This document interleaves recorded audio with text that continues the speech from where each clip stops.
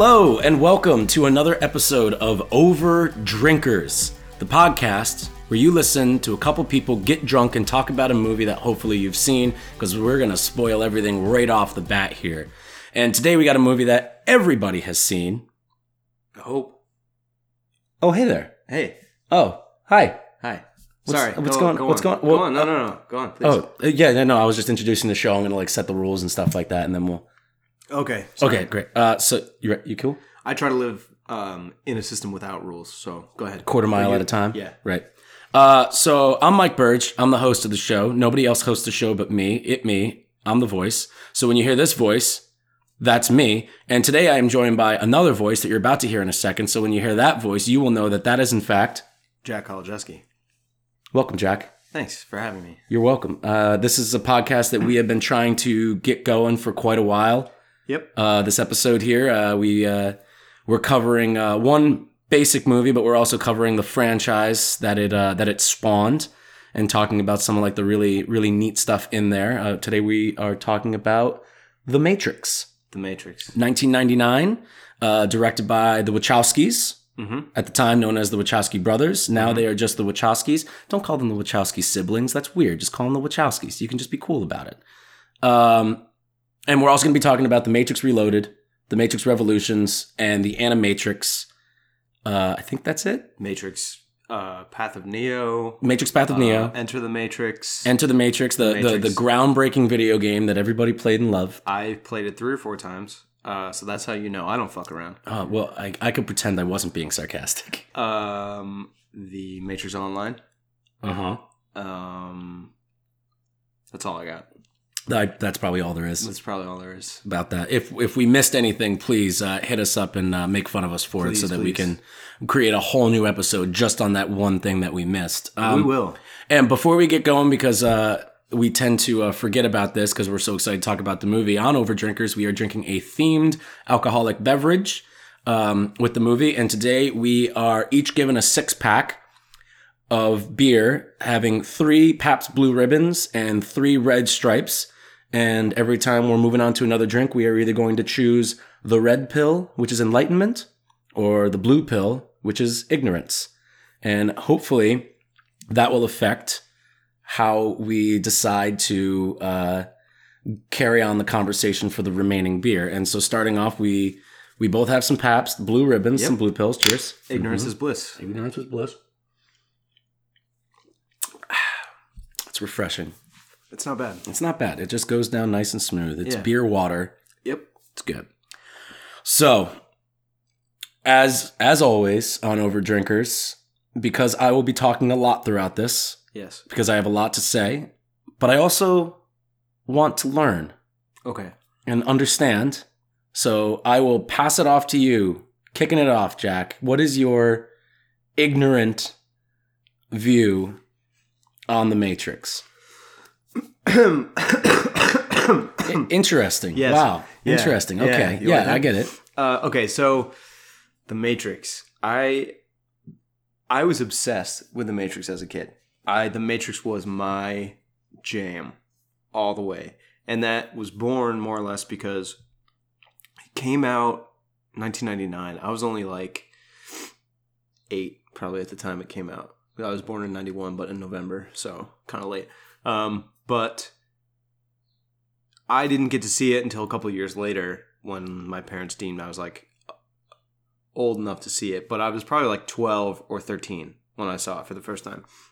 So what is rated R, for me, right? Yeah, let's check off the boxes here. I'm a 12-year-old Jack. It's an R-rated movie, so I'm psyched on that. My parents told me, and this is key, my parents told me they didn't get it. So when you tell a 12-year-old boy that as a parent you didn't get something, that instantly becomes that 12-year-old boy's favorite thing. Mm-hmm. And it was all about, kind of rebelling against a system, which is also good stuff when you're a 12-year-old boy. Raging against the machine, Raging against the machine, exactly. So it came for me at the right time. Mm-hmm. And was an entryway for me to, become the little punk 12-year-old weirdo that I was at the time. Were you as into science and hacking then as you are now? Science, yes. Hacking, no. No, I mean, you're not the predominant hacker of the Story Screen No, family. That no, right that's is not really. heavily reserved for Robert Anderson. Yeah, He is yeah. he has 15 laptops in his room, Yeah. constantly running different things on them, moving back and forth. I've He's seen able him- to do some stuff that just really blows my mind. I've seen him type on 3 to 4 keyboards at the same time. Yep. He has a lot of terms that we don't know what they mean. Yeah, we make him kind of keep that down. He's sort because of we don't want to make our listenership feel like stupid because they don't understand what an Right. avocado is. right. He's sort of like our own personal Jesus. Well, yeah, there is a faith that you can definitely reach out and touch with him. Mm-hmm. Yeah, that was a reference. Yeah, that was a bit. Yeah. I get it. Yeah. Anyway, yeah, so I like The Matrix a lot. I grew up with it. I went to see both the sequels in theaters when they came out, and at the time was obsessed enough with The Matrix that I embraced them. Mm-hmm. But even The Matrix Revolutions was a little down. That was a downer. Yeah. Kind of. But we'll get there. Let's get. Yeah, no, yeah. I mean, I was gonna follow up at the end of that before I spoke about the first one. Which is your favorite one? Oh, I mean, the Matrix is my favorite one. The Matrix is by far the best movie. I am somewhat of a Matrix Reloaded apologist. I think there's some interesting stuff going on in that movie. But I mean, like, let's not get around. The Matrix is my favorite.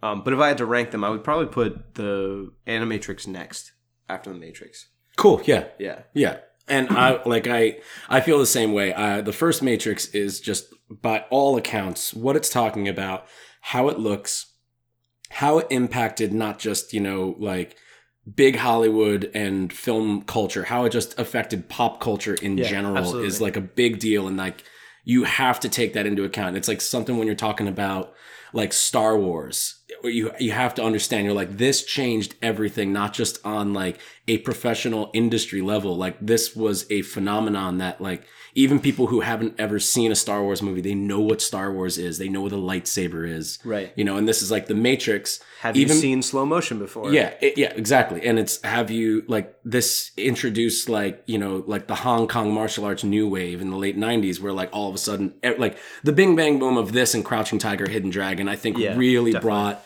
like, Hong Kong style cinematic martial arts into the foray, where eventually, like, in fast cuts and everything, this is the precursor to the Bourne type of, handy cam, just like getting in there and just like going really quick around and fast cuts to like build tension and everything. Like, it did all that.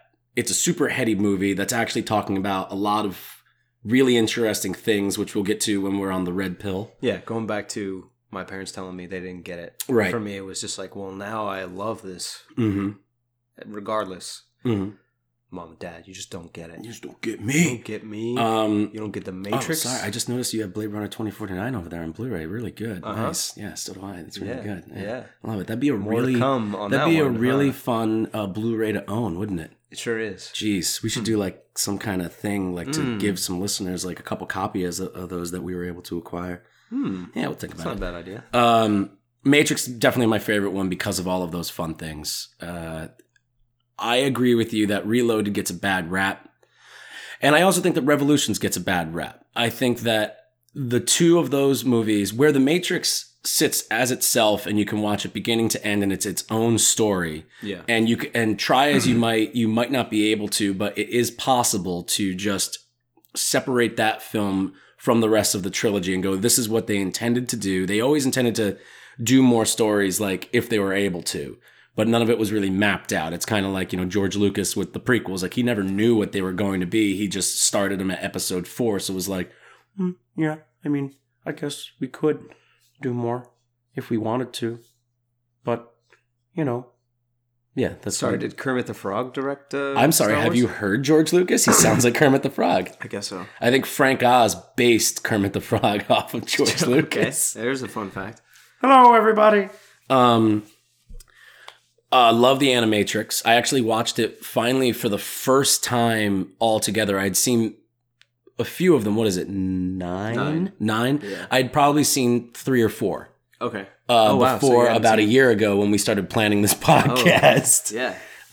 Really like the Animatrix. I would put it like the Matrix, the Matrix Reloaded, Animatrix, the Matrix Revolutions, and Okay. and that's me. Just like that's just how I would choose to watch them. Like, oh, the Matrix isn't available, but the other 3 are. What would you watch? Reloaded. Well, Reloaded's also not available. Just the other 2. What would you watch? Like that's how I'm.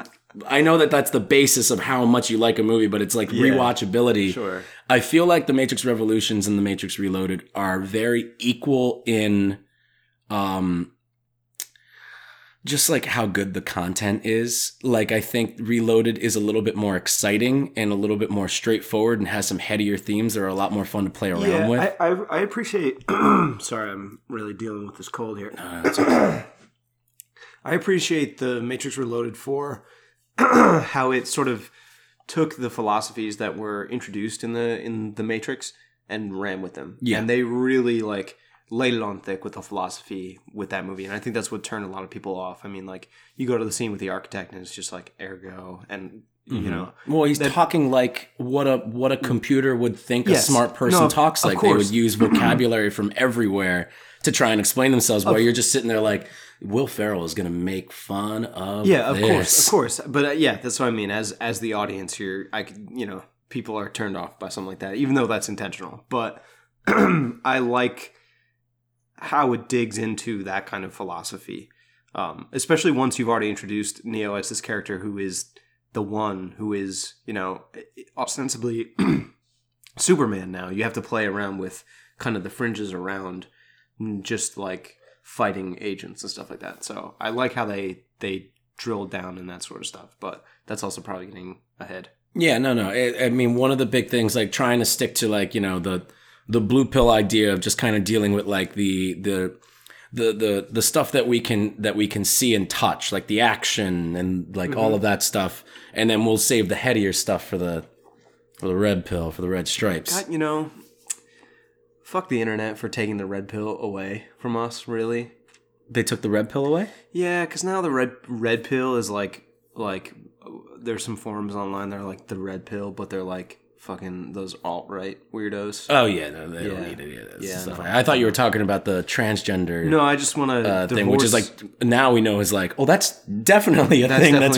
When I first heard it a few years back, it was like, oh, yeah, I guess like that could be interesting. And then you see the way both the Wachowskis went, and you're like, oh, yeah, that was probably most definitely intentional, whether it was subconscious or conscious on their part. They're trapped within a system, a machine that they are unaware of consciously until they and they have to rage against it. Take the pill and yes. Yeah, I mean, it's very interesting, and we won't really get into that because I think that there are far more better people to write about that, and they have, and you can find articles online. You pretty much just write, like transgender analysis of the Matrix into Google, which is a website that you can go to, www.google.com. Right, but the interesting thing is, I think how, even considering like kind of the politics that I feel icky about, red pill wise, like you can see the different, like it speaks to the ubiquity of the Matrix as a pop culture phenomenon and how so many different facets of culture have co-opted like some of these ideas and used the themes there to like project, So well, yeah, it's easier to be able to convince somebody utilizing something that is world renowned and known and liked than it is to present your own ideas and try and convince somebody of what your ideology is. You can just be like, it's kind of like the Force, where you can, like move things, and there's like an energy. Yeah. But the first Matrix, which is going to be really what we're trying to talk about in this episode to try and keep it concise, we'll kind of go off on tangents, but hopefully those tangents will be limited to the movies in the series or maybe even just films that are in the Wachowskis' filmography, which up and down, goes around, back and forth, side to side. Yeah, there's some turbulence there. Yeah, I mean, I'm a big defender of Speed Racer. Okay. because it is just like a goofball movie. Never seen it. And actually. it's supposed to be. So it's and you get a great performance out of John Goodman and Emile Hirsch, and Wednesday Addams.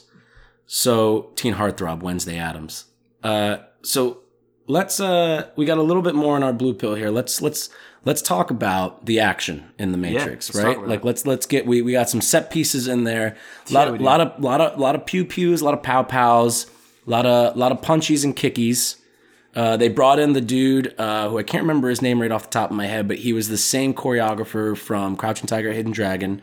He's a legend. He came on in and like trained with all these guys for months, all the actors, the actual actors, so that they could get in close and tight and not have body doubles. Right. I mean, that was a big part of the Matrix and the sequels as well. Is all the actors and actresses did a lot of their own stunts. I think Carrie-Anne Moss got really hurt during the filming of The Matrix Reloaded, if I remember correctly. Yeah, she got hurt during Reloaded, and one of the things that's fun about the first one is that Hugo Weaving had to get an operation on his hip. The guy, Agent Smith, had to get an operation on his hip, and Keanu Reeves had like a neck problem. Yuen Wu Ping is the choreographer. Oh, great. Perfect. Thank you for looking that up.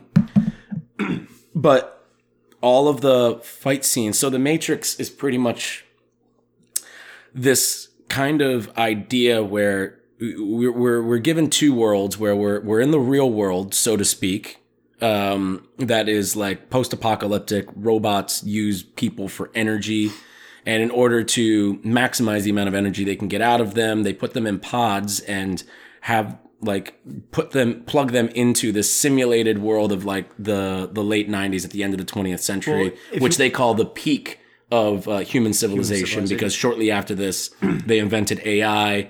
There was a big war that went on where the Animatrix goes into that more. But we'll talk about that. Yeah, we'll get to that. That's a red pill kind of thing. Yeah. And so they in this simulated Matrix, it's essentially a video game, and they are dealing with their avatars, and their avatars can look the way that they want them to look as far as like hair. Well, color. Not really, because it's not consciously. It's not how they want them to look. Like when they first, it's like the digital projection of their self. Yeah. Of how they see themselves. Yeah, but that's like the hair can be different. The hair comes they can back, wear whatever they want. They can pretty much bring whatever they want into the Matrix too, because we have that scene where they get guns and stuff like that. So it's pretty much like this idea that, and that's where you can kind of start finding like, not necessarily plot holes, just like guns. Yeah, lots of guns. Yeah, they're like, well, if you could bring anything into there, like, why wouldn't you like create like a dragon? No, because it still has to operate within the rules of the simulation. True. Okay. And I would wager that dragons were not built into the rules of the simulation that the machines established. So, like within the simulation, it's like, okay. I guess that's true, because they don't use any technology. Like the agents don't use lasers, right, which we know that we in fact did have as human beings. Think of it this way, right? If you're playing if you want to use the video game analogy, you're using a video game like Counter-Strike, right? You can, if you're, hacking that game, you can spawn in whatever guns that you want to just by like, what a console is in a video game, like you not like a console command on like a PC, where you hit the console and you can type in like, it brings up like the code a little bit, and you can bring up like, spawn in like a sniper rifle, right? But you can't hit spawn in a dragon, because there's no it's dragon not written like, into the written code into the game. Nice. Right. Okay. Yeah. Totally. Yeah. So there you go. So it acts as a video game where essentially our characters are performing tasks as avatars. Only if they die in the game, right, they die in real life. The body cannot survive without the mind. Exactly. And so what we're given are, everybody's pretty much downloaded with jujitsu, kung fu, right, taekwondo, helicopter pilot, drunken boxing too is like one that they list on there, where I'm like, I guess you could use that. Sure. It's kind of like accidental, like whoop. I mean, the fluidity of drunken boxing makes your moves difficult to predict. Drunken boxing is also very good too for reactionary, where like you've been kind of taken down, but it's very quick to get back into the fight. Sure. So, and we get that a lot, like with when Morpheus faces off with Agent Smith. He's got a lot of drunken boxing moves in there, because he's getting his ass handed to him. Right. And he keeps kind of just coming back, and Lawrence Fishburne has like all those great sounds he makes. He's like, It's great. It's good stuff. But that's kind of the cool thing about the majority of the Matrix itself, the first movie, is they can bend these rules. They can the rules that are established by the simulation are flexible, but they can't break them. Yeah. So they can jump really far, they can move really fast, but still they're kind of at the limits of the rules of the simulation. And the entire idea is that Morpheus has found someone who he believes is prophesized as the one, who is the one person that can break the rules of the Matrix and move faster than even the simulation, the enforcers, the agents of the Matrix. Which are like a security program, Security program, basically, that are designed. All of this is about control, right? So the machines are using humans that were born into the Matrix as energy sources. So the idea is this system is just to control the human population, keep them happy, keep them sedated so that they can serve as energy for the machines. And there's a subset of the resistance that is broken out of the Matrix and is aware, is conscious of that the simulation exists and they live in the real world, but they're able to jack back into the Matrix to save other humans. But the entire idea is that the human race is still enslaved by the machines to use as energy. So Neo is the prophesized one that can break the rules of the Matrix and can fight back to the machines and can free more humans.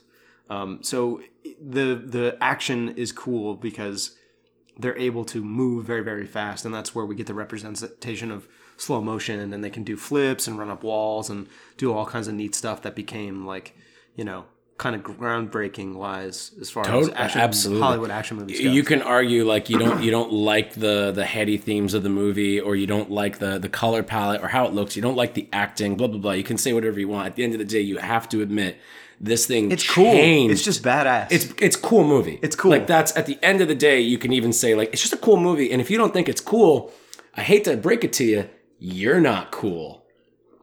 Maybe because cool people know what's cool, and the Matrix is unapologetically cool. It's cool. I mean, it's cool fashion. It's cool. Cool fashion. I know. I think for the time, Jack, for the time, like that shit, like the trench coats and sunglasses kind of look cool within the context. They don't anymore. At least within the context. 15-year-old kid shows up with a trench coat to school now. It's not that he likes the Matrix. It's that guy doesn't really like people. That 15-year-old thinks he's fucking cool. He thinks he's cool. He also thinks he knows more than everybody else. Yes, he does. Which I never wore a leather trench coat, but I definitely was in the mindset of like all these fucking squares. Your leather trench coat was figurative. Yeah, my leather trench coat was a Minor Threat t-shirt. So, but it just has this vibe of cool to it. I would say. For that context of 1999, at least. And I think it still holds up as far as like the action goes. It still looks really good. I mean, I rewatched it on Blu-ray and I think the movie looks sharp. I watched it on Blu-ray too last night, and it is like, holy shit, like this is like a very good looking movie, and the clear, like the crystal clear image that you can get from Blu-ray and the sound is like, this thing was made for like this way of watching it at home. Yeah. And it was before the technology even existed for Blu-ray. Like in 1999, DVDs were barely a thing. Like they were just kind of starting to emerge just like as special editions and stuff like that, and didn't hit really big until like 2000, 2001. But yeah, you want to break into some Red Pill stuff and get nice and... I actually have a topic that I want to propose here. Oh, is this a twisty as well? I don't think these are... No, these are not twisties. Okay, so these are... I'm going to have to help you out here then. Thank you. You're welcome. So the idea that I want to propose is one that I took on when I rewatched this because... So, like I said, when I watched The Matrix for the first time as a kid, it had already been out for a couple of years. So, like, wasn't in theaters. I obviously missed any sort of, like, larger discussion going on, on the internet at the time about The Matrix and stuff like that. And, like, the lead up to The Matrix, specifically, like, the marketing campaign. And I tried to go back and, like, rewatch some of the early trailers and stuff for this movie. But the mindset I went in... Got it. To watching this movie was, what if you didn't know anything about what this movie was about. And did they market this movie as what is the Matrix? Or did they market this as like, this is a simulation, you're in a simulation? Because it's so watching it for the first time, like not knowing what's going on and kind of like having Neo as the audience surrogate of not knowing what's going on and kind of searching for his own truth, like going through the progression that Neo has is fucking wild. Yeah, well, I saw the movie in 1999 when it came out. I was 13 years old. And so this was like when I was about 11, that's when I started really getting into movies as like this thing that are like, it's more than just a thing to watch. Like you can think about them and talk about them. Right. And so The Matrix comes out and it's like this pretty fucking like heady, like sci-fi action movie. And it was marketed that way where it was like, what is the Matrix? It's one of the first questions the movie asks us. Right. And obviously, like in seeing trailers and promotional work, like they showed us most of the movie and you see like there's people running up walls, dodging bullets, stopping midair and kicking people, but they never explained like the context of the content. They were never like, you don't know what's going on here. I think they very heavily too kept out, the real world machines and stuff like that. And they were just like, this is a thing where you can do these things. They kind of kept out like the hacker mentality of like computers and stuff like that. They were pretty much just like, this is a full blown action movie that you want to go see because they're blowing a bunch of stuff up and it's got Keanu Reeves in it. Okay, go cool. check it out. Yeah. And the tagline was always, you know, like The Matrix has you? It was www.whatisthematrix.com. Cool. Was like their site, and there would be a password, and you could get different passwords from different things that would give you access to different pages of the site. Like if you stay till the end of the Matrix, the credits, you visit whatisthematrix.com password steak, like the meat, and which you don't eat, and well, if I was in the Matrix, I would, because it's not real. Because it's not real. Yeah. But what if it's not real at all? Any of it. For as far as I know, it is though. So I'm gonna not eat ignorance those is bliss. Yeah. Yeah. But we're on heady red stripes right now. Yeah. So it's, and if you put in steak, you have access to the entire site. Okay. And so before that, promotional material was put out there where it was just like in the form of passwords that you could get like on the inside of Doritos bags or underneath a Mountain Dew like cap. They were doing stuff like that. Not specifically, but stuff like favorite fuel. Yes, exactly. Yeah. And so going in, you watch it and you don't know what the Matrix is. So for the first third of the movie, as Neo, Thomas Anderson is attempting to figure out what he is, like, it just seems like your stereotypical hacker movie.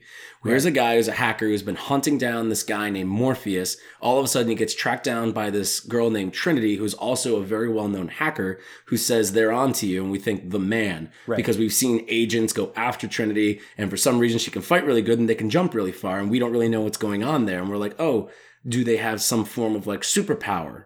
What's going on? And right, and by the time they capture, it's not until you get the mirror scene with Morpheus with the red pill and blue pill. I mean, before that, you've got the scene where the agents capture Neo and they take away his mouth. You're right. Yep.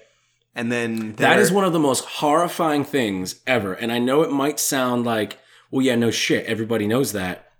That whole scene, I remember the first time I saw that when I was 13 years old. Yeah. When he first looks up and it's like he's trying to open his mouth and it's like you know, like it's the way like gum on a shoe comes off the street and you're just like, what the fuck? And Keanu Reeves' reaction to that as Neo, like just like immediately standing up and like throwing the chair, like, hold on a fucking second, what's going on here? That's my whole point is like, I really tried to watch this with the mentality of fresh eyes of like because now if you see the Matrix, it's so culturally ubiquitous that it's like you just understand. Everybody understands the Matrix, computer simulation. Right? Yeah.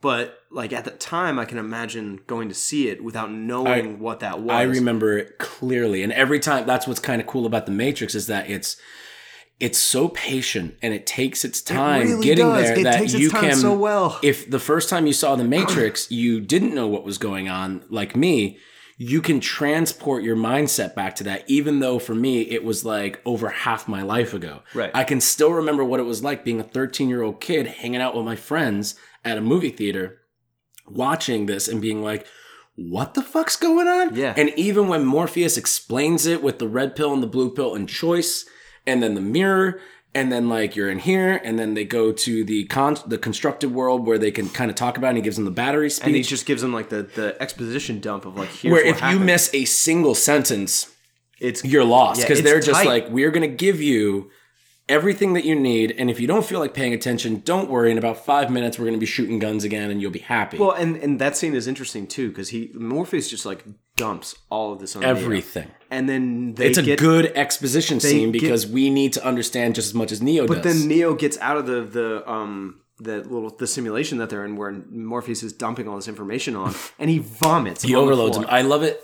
I love Cypher. Cypher, yeah, he's got that great line. And he's like, he's gonna pop. And it's like, Cypher, quit being a fucking dick. Like, we can see something's wrong. Just chill the fuck out. And I always wondered, like, is Pop, like, do sometimes they wake people up and they give them this dump and they think that they're ready, but they're not. And they just, like, their brain fries and they're just brain dead? I bet that happens. And that's what he meant by pop? Because Morpheus even, like, pushes him out of the way. He's like, shut the fuck up. Like, let him just throw up and chill. I think he just means vomit, but yeah, it's possible. He's gonna pop. He's gonna pop. He's gonna. I know that I'll save it for the next blue because I really want to talk about Joe Pantoliano in this. Oh, we will. Yes. Okay. So, heady themes. The movie is dealing with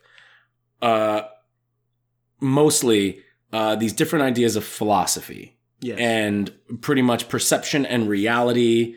What it means to be real, what it means for how you perceive the world to be real, what makes something real, what is real, what is the Matrix. And so this kind of calls back to like I don't know how familiar you are with like different philosophers and like their ideas about like perception and reality.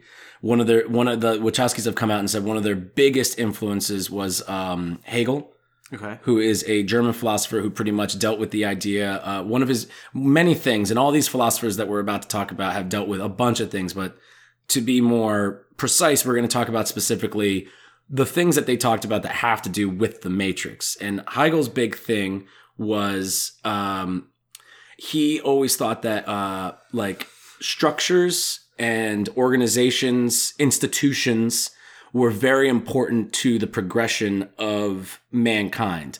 And he always talked about it's called Hegel dialectics, which is this kind of idea that an institution is the only thing that can make something work. When somebody wants to change something and make it the perfect version of what it can be, you're always going to have this back and forth where it's going to be, no, that's not good enough. No, that's way too much. No, that's not good enough again. No, that's way too much. And you're going to go back and forth for a while until you finally land in just the right spot. Well, they discussed that very idea in exactly. The Matrix. Yeah. And so like a really good example of that is how like the Romans, like, and this is like the best example that I could find. The Romans used to be very kind of repressed in their sexuality. Okay. And they would build statues of like, you know, nude people. And that would be like, that's how you get your fixins and stuff like that. Don't talk about this stuff. But secretly they would have orgies and all this different stuff. That's not what I heard. Right. And it's, but like culturally, like where they were very repressed. And then you position that many years later with like the Caligula. 1960s. Oh. No, even more. Like just like move forward. Within like the Romans. No. And you go even further where like the 1960s and 70s were like this kind of free love thing, especially in America and all over the world. Like there was like this kind of idea was like, oh, maybe that's a little bit too much where it like, oh, STDs now are fucking everywhere and we're inventing new ones. Yeah. And now it's like the idea is that somewhere around like 2025, 2035, we're going to kind of meet this middle ground because now philosophy and this idea of sexual repression and sexual like revolution is being thought about a lot and being permeated in art and media that we're eventually going to meet this plateau where it's like, it's not too little, it's not too much. That's just kind of like an example. Is it like the pendulum swing and the pendulum slowly eventually loses momentum? And stops because as people on both sides of like the lesser and the more are not in context of like character, but just more like how you're approaching the situation, eventually just keep pushing it back a little bit more until it finally stops in the center. Yeah, well, I would say people on both sides right now are really good at meeting each other in the middle and having dialogue.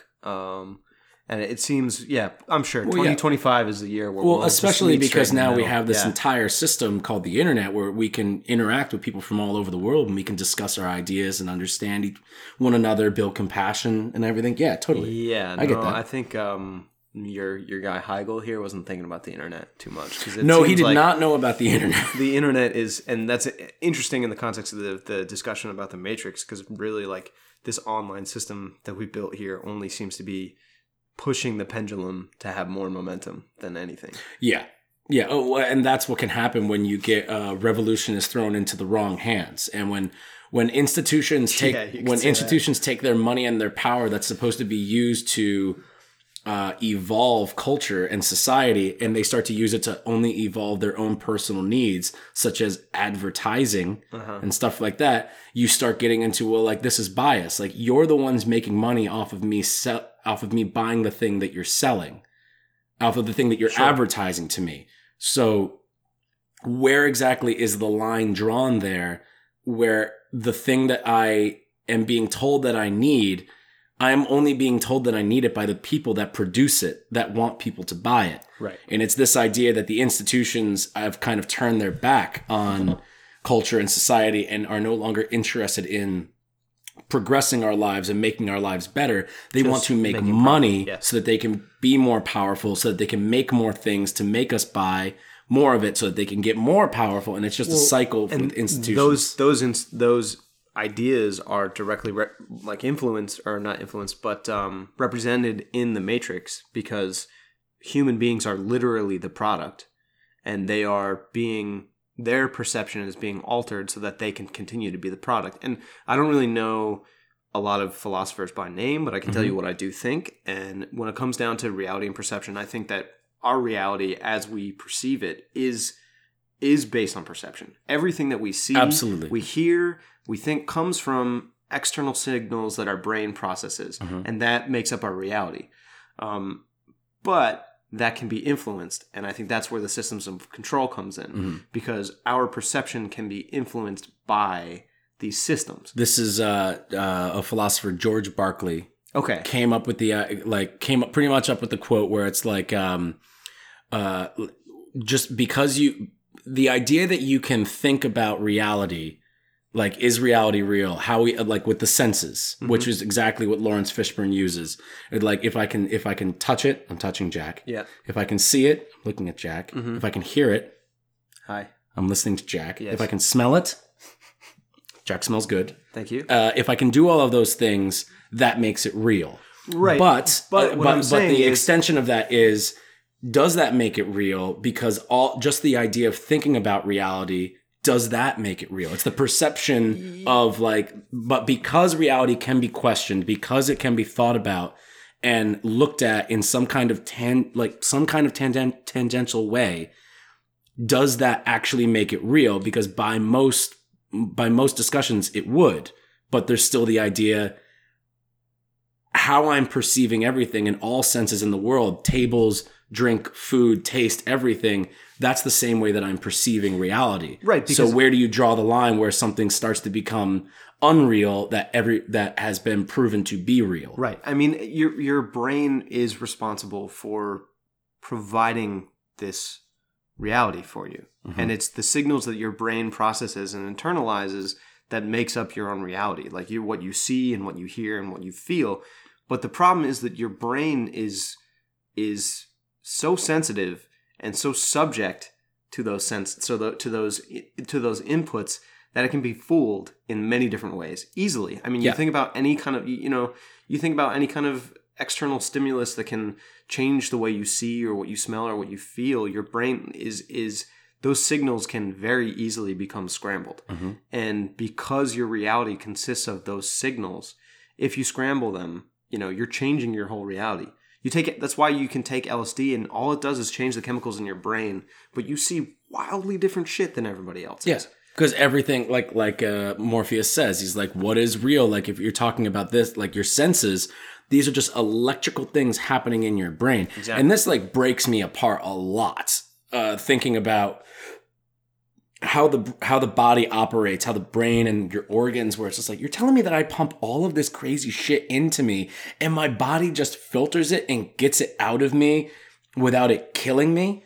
And then you think about that on a brain level where you're like, I'm thinking about all of these things, like 18 different things at once, because that's just the way some people's brains work, where they're just like, pop, pop, pop, pop, pop, pop. And then you're also thinking about what you're doing because you're walking or you're driving or you're making a sandwich. You're doing all of these things at once. And there's just all these motor functions that your brain is controlling. And you're just like, what the fuck is going on, man? Yeah. Yeah. It's crazy. It's pretty shit. crazy. And I think you can drive yourself crazy by thinking about it too much. And if you take those kind of ideas and you put them in a video game analogy that also happens to have a bunch of really cool gun shootouts and martial arts fights, you got yourself a pretty fucking entertaining piece of art. Yes, you do. Yeah, and that was another thing about Heigl was he was very big into no art for art's sake. It was never like, art is not there just because somebody wants to produce it. Art is there and it should be and must be interpreted by absolutely everybody who looks upon it as a, what is it? It is ideas made like the presentation of ideas using using sensory needs. Like I can explain to you my idea just by talking to you about it, and us just going back and forth and conversing about it. Whereas a piece of art, whether it's a poster, a song, a movie, is you're supposed to just sit there and be quiet and look at it. And I should be able to get my entire point across, regardless of the medium of the art that I'm doing. And this is another thing that comes into what The Matrix is.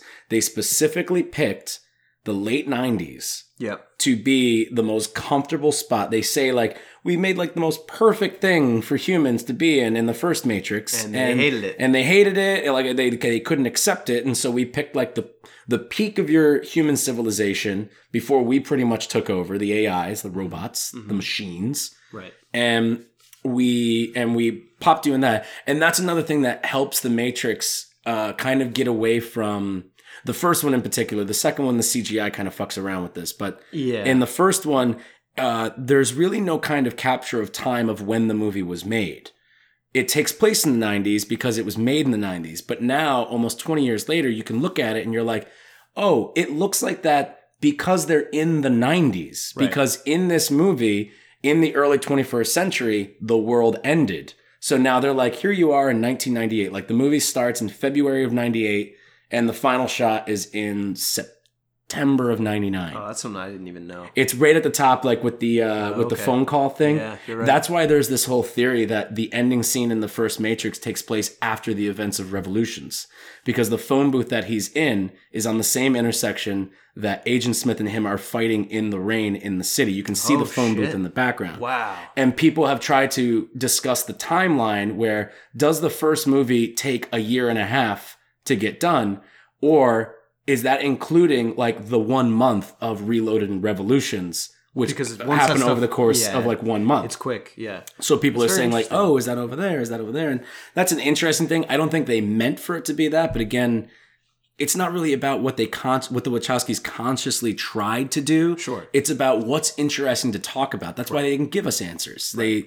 They think that's why they don't do interviews and explain what they intended to do with the Matrix at all. They're like, we find it more interesting to hear other people's interpretations and discuss that and talk about it. Right. You know, and that's kind of like the best way to go about it. You know, like if people don't like Mother, you just shut the fuck up and you don't go out there and say stupid stuff. Yeah, I was about to bring up Mother. The explanation of the artist's intent blocks out the room for audience interpretation. And that's what makes art so dynamic. You know? Yeah. And that's interesting in the first place. Why you would even want to experience a new piece of art is you're like, man, I wonder what I'll get out of that as a person that I can take with me later. Yeah. This seems like a good place for a break. We'll come back and we'll do a little bit more blue pill action and talk about some like the more materialistic stuff, and then we'll come back to this like really weird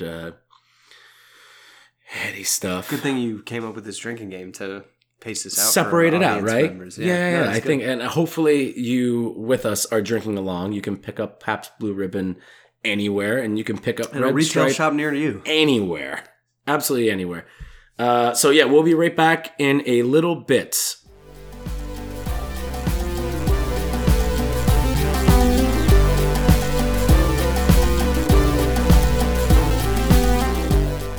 Hello. Welcome to another episode of It's Fitz, where Story Screen's film laureate Brian Robert Fitzgibbons speaks on a film. Today, Fitz will discuss the 1999 Wachowskis film, The Matrix. The Matrix. Watched it about a year and a half to year and a half. I'm just mumbling because I don't know what to say about The Matrix. It's once again, what's up with all these trilogies? I'm just glad I'm not talking about Matrix 2 or 3. I watched 2, don't care for 3. Matrix 1 is awesome. Once again, this is not a review. Yeah. This has been another episode of It's Fitz.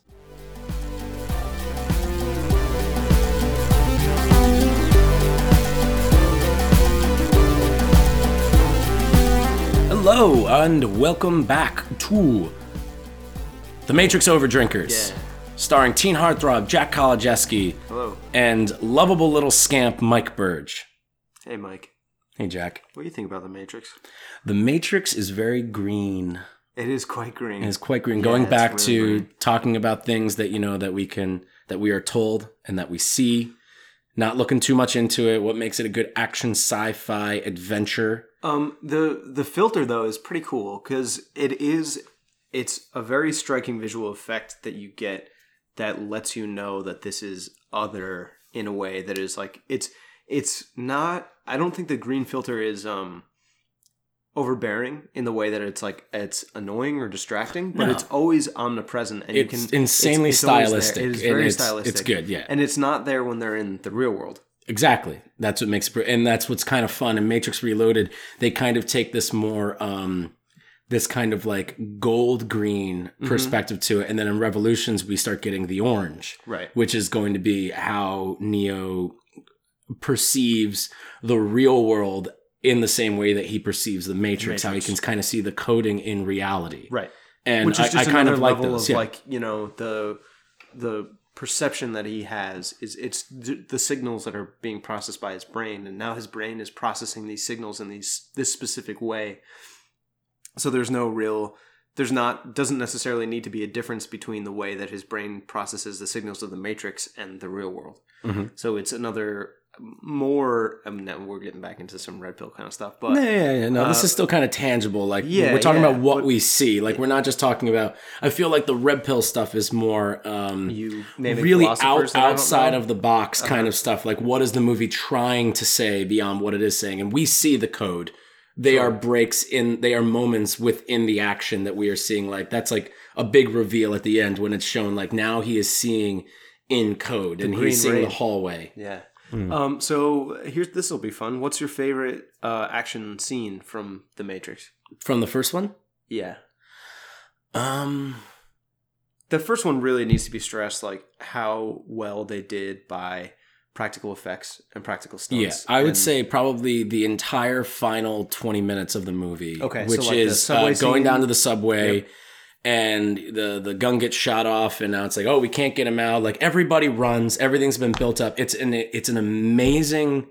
The movie is written with the writing rule of 3 Mhm. for film, where it's like you present an idea first, and then you narratively reinforce that idea by showing it come back, and then the third one is like the payoff. So like a really perfect example using this moment here is that they say they present the idea of the agent, and that Every person everybody plugged into who the has Matrix. tried to beat them has failed. Yes. Nobody has ever walked away and lived. And then we are presented with counter arguments to that, where it's like, or actually even supporting really is, Cypher says, you see an agent, you do what we do, you run. Yeah. And we're like, well, Neo's the one, so he's going to be able to beat them. And then the Oracle tells us, you're not the one.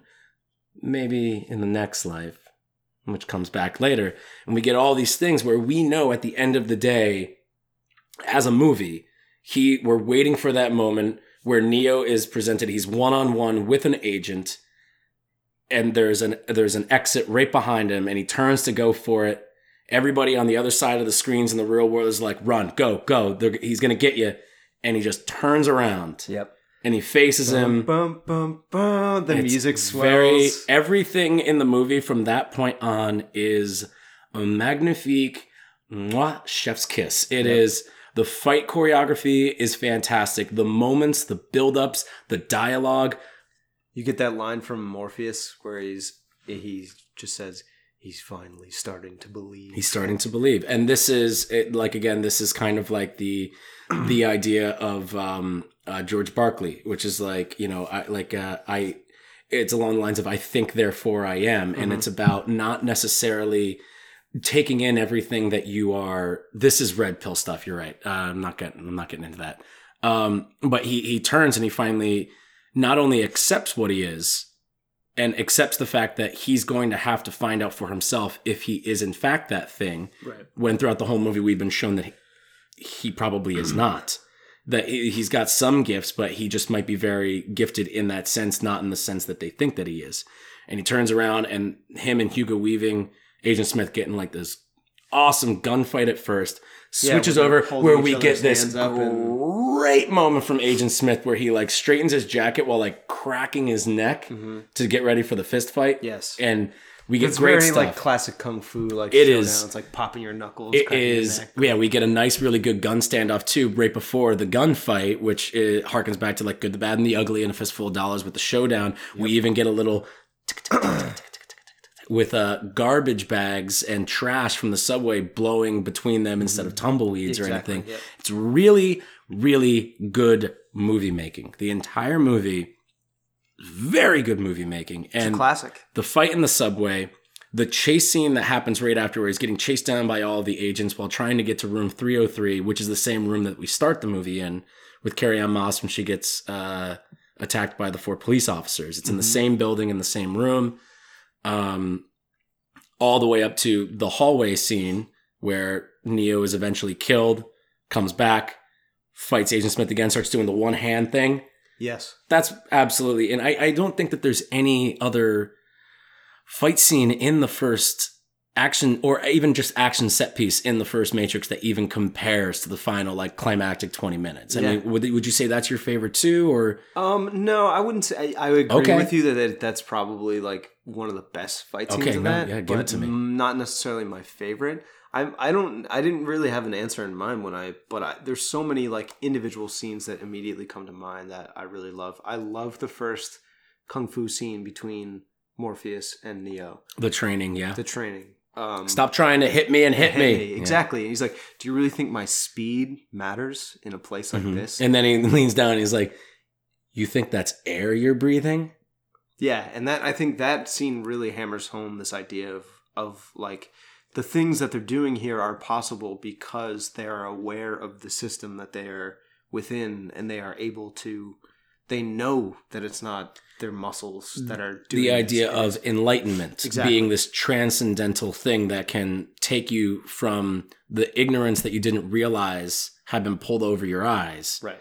Where you can go, now that I know about this thing, I can manipulate it. Right. And that extends to Morpheus's jump scene that takes place right after that training scene where he's Neo like, you have to free your mind. You have to you have to know, not just believe. You have to know for a fact that if I jump off this building, I will land on that building. And that's nobody ever makes it on the first try because that's a massive literal leap of faith. But also he's spent his entire life in the simulation. So the simulation feels real to him still. He can't separate the difference between the way he's lived his life thus far and how he feels in that moment where he knows that he's been going back to the real world. But at that point, probably just feels like more like the bad dream than being back here. Mm-hmm. So And yeah, we get several like bad dream awakenings in the first third of the movie with Neo. Like, this is interesting. I saw this. Somebody wrote an article on just like the visual motifs of the Matrix trilogy, and they pointed out something that I never noticed before. That each of the movies starts out with Neo asleep and waking up. Mm-hmm. And in the first one, he wakes up and then he's like kind of going around, and then he kind of wakes up again, and he's like, "Was that whole rager that I just did last night where I met Trinity, was that a dream or not?" He goes to work, and then he's in the interrogation scene, then he wakes up again, and he's like, "Wow, that was a weird dream too." We get that a lot. Yes. Which builds up to him waking up from the dream that he thinks is reality, which creates the dream within a dream thing where he wakes up in a pod in one of the most just disgustingly nightmarish visuals. So I think that might be that scene. When do you want to talk about the Animatrix? Because specifically, like, I want to talk about from the Animatrix, the second Renaissance short. Totally. movie. Right now is like the best part for that. So my favorite part about the Animatrix, the Animatrix, if you haven't seen it, is 9 short stories, all from different creators. A lot of them are like very prolific within the anime world. Like, I think one of the guys did Cowboy Bebop. One of the dudes did Ninja Scroll. That's the samurai one you were talking about before. And there were a couple other like really prolific creators. More recently, I think the same guy that did, I think the second Renaissance did the short for Blade Runner 2049. Yeah, he's the Cowboy Bebop guy. The Cowboy Bebop guy, yeah. So one of the shorts is called The Second Renaissance, and it's a two-part short, so it's the longest of the 9. And it's all about the kind of history between the humans and the machines, and how humanity hit sort of a technological peak where they invented AI and subservient artificial intelligence that they basically used as kind of slave labor, and walks through the progression of how humanity's kind of hubris led them down the path of creating this artificial race that they used for their benefit and abused, and how the idea of rebellion really started with the machines, and how the machines existed in the system where the humans were manipulating them. And then the first machine to kind of rise up against its creator is put on trial and kind of treated as having some sort of intelligence, but of course within the human system is loses its case because it murdered its creator. And then it kind of all dissolves into this war between the machines, who really just want to exist on their own terms. They want to be free. Exactly. And humanity that wants to either enslave or genocide the machines. Like, once they realize that these machines will rise up against them, it shows, and it uses imagery it uses like that Vietnam imagery of the guy on his knees being executed, like directly. Yeah, it's got a really intense scene with like a woman is being beaten in the streets and her clothes being ripped off, and you're just like, oh my God, what the hell is this? And then like she gets like hit in the face, and like part of the skin comes off, and you realize it's a robot. Right. And it's like, and they're just like, they're killing her because she's a robot. Yeah. But you can see this real, genuine terror and fear for herself, like in that, where you're just like, oh my God, this is monstrous. But it uses real world, like it parallels real world scenes. Mostly, I think, like there's a Tiananmen Square, like there's machines being like standing in front of tanks, but then being run down by those tanks. And then I don't know what the specific name of that photo is, but I'm sure you know the photo of the guy like on his knees being executed in the street. Mm-hmm. You know the one I'm talking about? Like, that exact scene is like replicated there. And it's really interesting the way that like that sort of conflict plays out between humans and machines, because it sort of flips on its head the entire idea of, you know, existing within the system and rising up and just trying to fight for your survival, because that's exactly what humans put machines through. And then machines eventually formed their own civilization that was apart from humans, where they were able to self-replicate themselves and kind of just improve their technologies, which started to compete capitalistically with human society. And then human society decided they didn't want that competition anymore, and then We started naturally we wouldn't. Yeah, Right, we and are at the top. and then started attacking the machines and started this war, Mm-hmm. basically. Morpheus has that really good line in the first Matrix where he says, "Human don't know. beings were always so dependent on machines to live. It seems that fate is not without a sense of irony because once machines took over, because eventually in the Second Renaissance it's revealed that the machines humans- power themselves by Yeah. the sun, so we we infected the clouds, Which is a line that Morpheus has. Morpheus as well. has in the first one. So we know scorched that the we sky blot out the sky. to stop them from being able to get the sun because without an energy source. And then they found a very good energy source in us. Humans. And so now they depend on us to live. And that is what reminds me of that is you talked about Neo waking up in that pod, and in that short it shows the machines developing this technology in some like really graphic, disturbing scenes of like humans that are bisected but still living, and like the machines like poking at our brain senses or our brain centers to like create stimulation And figure out how we can produce how human bodies can produce the most energy. yeah And they eventually come to the fact that it's like, well, if we kind of create this, if we stimulate their brains over a long period of time, we get all the energy we need out of one single unit instead of just growing babies and just like kind of using them for the energy that we can get just out of that small thing. We can grow that thing for anywhere from like 30 to 80 years Right. and just have it constantly being stimulated to be able to create energy. they call it an infinitely renewable energy source, which is so Well, dark. and they even they liquefy the dead to create the goo that is the nutrients that feeds is the living. Yes. covering all of them. So it's like they're constantly recycling. They're very earth minded.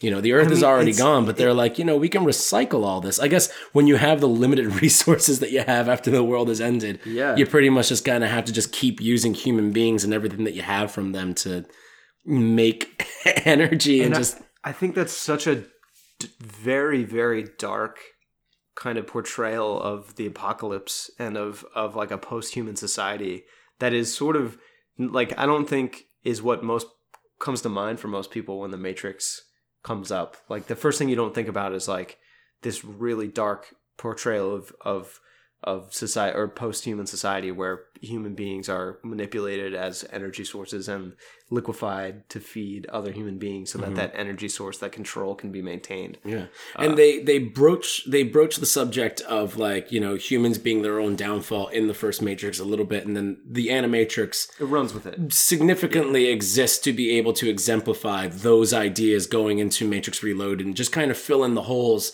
that are needed, because there was a lot of questions. The Wachowskis have gone on record and said they want questions. They want you to figure things out, but there were some questions where you're like, yeah, I guess we should be more clear on that, where this is why they created the Matrix reality to stimulate the brain because it makes more energy. And that's where I think the Animatrix is very important. It's not just like this kind of side story fan fiction stuff, even though about half of the episodes were written by the Wachowskis themselves. Yeah, that one was written by the Wachowskis. Was written by them, and this is kind of filling in the holes of what happened, because in the first one you're not supposed to know what happened. The ambiguity is what leads into the scene where Morpheus figuring out what happened. The scene where Morpheus describes what happened to Neo is very much sort of like someone that has some of that knowledge, because this segment from the Animatrix, the Second Renaissance specifically, they say in the beginning this is taken from the Zion historical archives After the fact.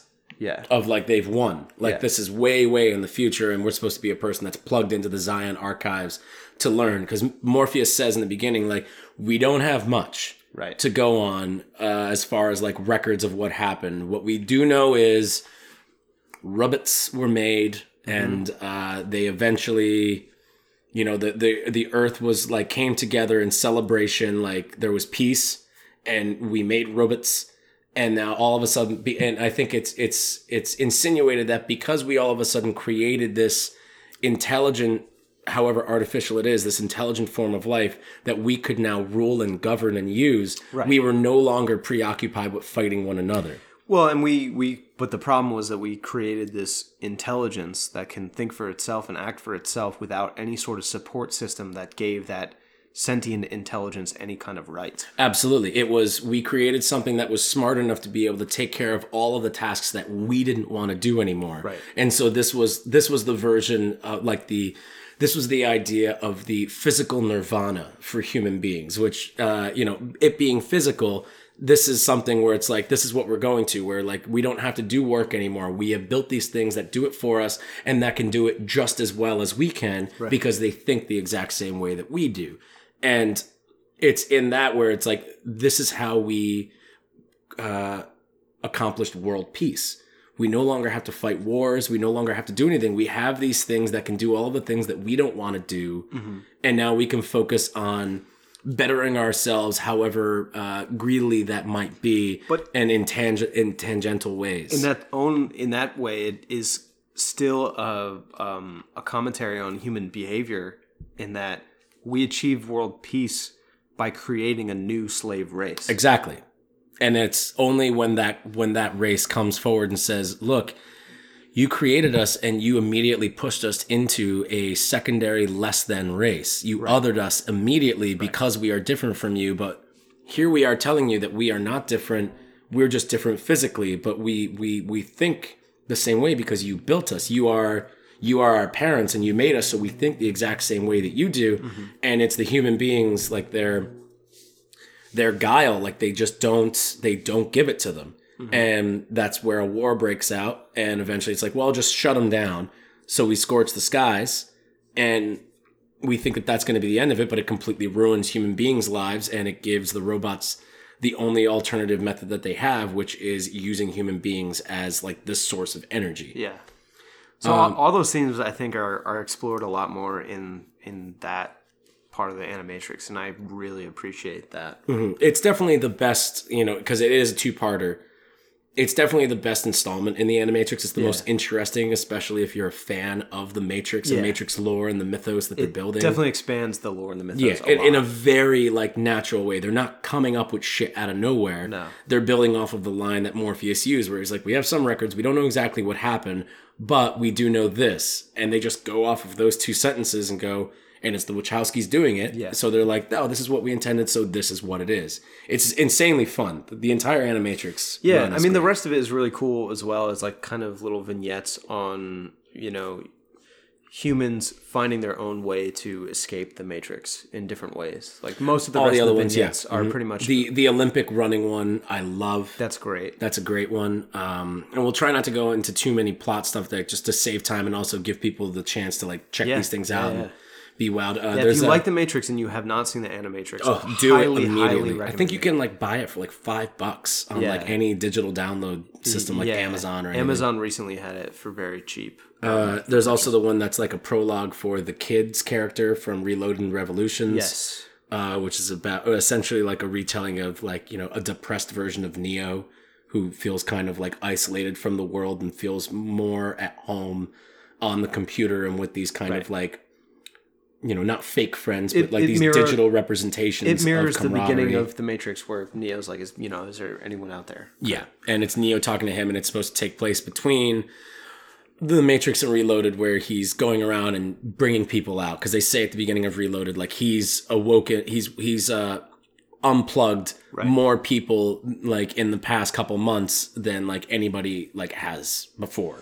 Because he's going through and he has a way of explaining and a way of controlling because he is an anomaly. Or at that point, it's because he is the one. Right. And he can do it.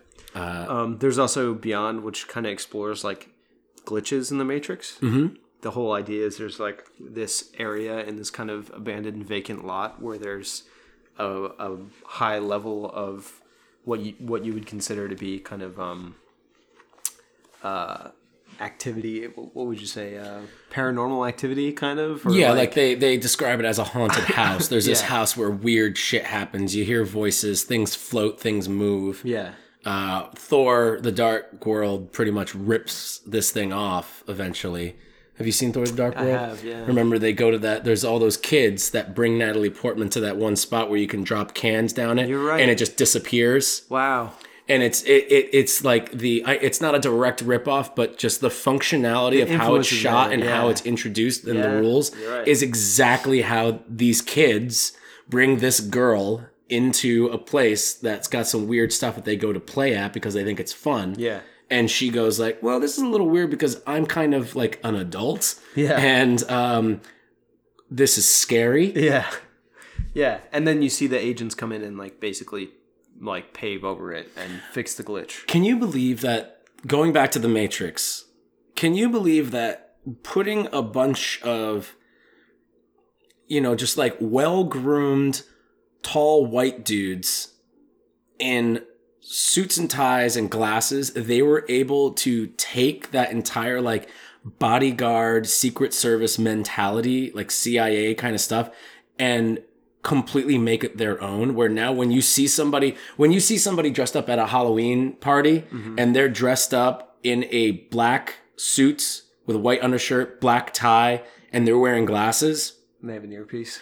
Not even the earpiece. Yeah. Like, do you look at them and you go, oh, that's just like a really fancy person or a CIA agent, or do you go, that's an agent from The Matrix? Well, I mean, you could say that's just an agent and that would cover it. Yeah, you're just like, wow, like that's... But it's that is the idea of like that kind of what you think of as an agent of control. Yeah, Like the they person really that has distilled that down. unlimited power. Yeah. And they can just come in, and even the police themselves are like, I love the beginning of The Matrix where it's like the cops have sent 2 units up, and he's like, don't feed me that jurisdiction crap. Which like, see, good for you, buddy. Were you holding that one in the whole time, waiting until like some kind of FBI, CIA guy showed up? What does he see? He basically says to him like, your men are already dead. Well, because he's also got that great line where he says like, I think we can handle a little girl. Yeah. Mm-hmm. Yeah. Which Carrie-Anne Moss, I think, is unsung in this first movie. She is. She really, she starts out the movie. She's our main character at the beginning of the movie. And then, unfortunately, because, she's a woman, she gets put into a supporting role eventually. It's fine. It's fine. We're dealing with other things. It's okay. It's fine. And she eventually does have great shit to do in Reloaded. She does. And then she's kind of, again, pushed back into a support structure in Revolutions for Neo, where she's essentially, his Virgil in Dante's Inferno. I'm just kind of here to guide you because you're motherfucking blind, bro. Right. One of the things I wrote down from my notes when I watched this for this recording specifically was that I think the love story that Neo and Trinity, and they definitely explore more in The Matrix Reloaded. So I applaud them for that. Mm-hmm. But the love story that they're establishing here, where Trinity was told by the Oracle that she would fall in love with she'd fall in love with a dead man, but he would be the one. It's complicated, but still, the kind of relationship that they have, I think, is somewhat actually underwritten in the way that they're supposed to be in love with each other, or what her kind of love for him is what sort of brings him back in the first place. Whereas there's not that much actual interaction that ever really happens between Trinity and Neo in The Matrix. I was thinking about this last night when I watched it, because I didn't get it the first time I watched it about a year ago when we were originally playing the podcast. But watching it last night, it was... I think you need to completely take away... To really understand what they're doing with their romance in this movie, you need to take away the other 2 movies and not know where that goes. And if you do that, it's much more understandable how they approach the topic of having the only female character in the movie be the love interest. And they treat it with... Whoa. Don't leave out Switch. Switch is actually... Do you know about Switch's original character in the screenplay? No. That WB wouldn't let them do? No. Switch was originally... Was it a trans character? What Switch was originally... The reason she was called Switch... was she was a woman in the real world, and when she would plug into the Matrix, she was a man. Interesting. And they were dealing with the idea of it's your self, it's how you project who you are to yourself, and even though Switch is inside the body of a woman in the real world, the projection of herself and who she is male in the Matrix. And so this was kind of broaching these transgender ideas. Yeah. And back in 1998, WB was like, excuse me, look, we really like what you guys are doing, but people are not going to get that. And I think it was on WB's defense. I don't think it was so much of a like a class issue where they were like, people aren't going to agree with it. I think they were like, you guys are dealing with so much heady shit here. I think this is going to be a little bit intense where you're like, get the characters, the actors that play them in the real world, play them in that. It makes one less thing that we need to explain. The movie's already over 2 hours long. Let's get, or they could have been assholes. Either way, every time, knowing that now, every time I watch it, I think of Switch as that. And they do the Wachowskis do a very good job of changing Switch's demeanor between the real world and the Matrix. And now that if you hadn't known this before, next time you watch it, pay attention to the way she handles herself and the way that she speaks and the way that she, like the facial expressions that she does in the real world compared to the very few scenes that we get her in the Matrix. Yeah. There's much more of a kind of stereotypical male bravado in the Matrix stuff. That could just be me reading into it too much because I really like that idea and want it to be present in the movie in some way.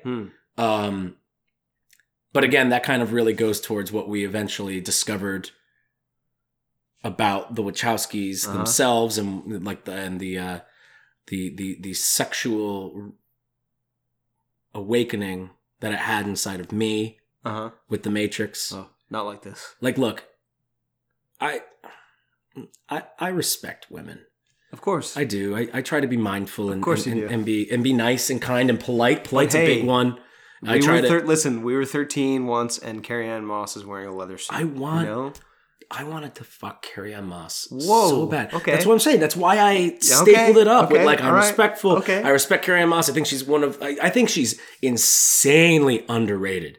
Yeah. Hollywood used her and chewed her up and spat her out. But you know what? That's okay. Like her and Jessica Jones is fucking phenomenal. Yes. I love that she's in something where she can really like branch out and like fucking do some really cool stuff. But I really wanted to fuck her when I was 13 years old. But that's, she is a powerful woman in this movie. She is an example of a woman she is not a damsel in distress. She's a powerful player that has her own story threads to go on. She has her own place in the story. I mean, again, she's like the main character of the movie until we're introduced to Neo like 8 minutes into the movie. Like we're like, oh, you're who we're worried about. Mm-hmm. You're the one that's fighting against the bad guys. We've been shown they're the bad guys because they look like dicks. Yeah. Like Hugo Weaving. Yeah. She kicks ass, man. She kicks fucking ass. Yeah. She's powerful. She can think for herself. She ain't gonna take none of this fucking this boyish charm shit from Keanu Reeves. Yeah. I'm already in love with you. And when shut up. Even when Neo says like, I'm going in to save Morpheus, you're staying here. And she's like, I'm the fucking cow. I'm in charge here, buddy. Yeah. Like, I get to tell you if you're going. Yeah. I've said you can go, and now I'm going with you. Motherfucker, you just got here. She's like, I've known Morpheus for so long, and you just got here. Big thing too, before we break into because I can see we're getting antsy for the red pill again.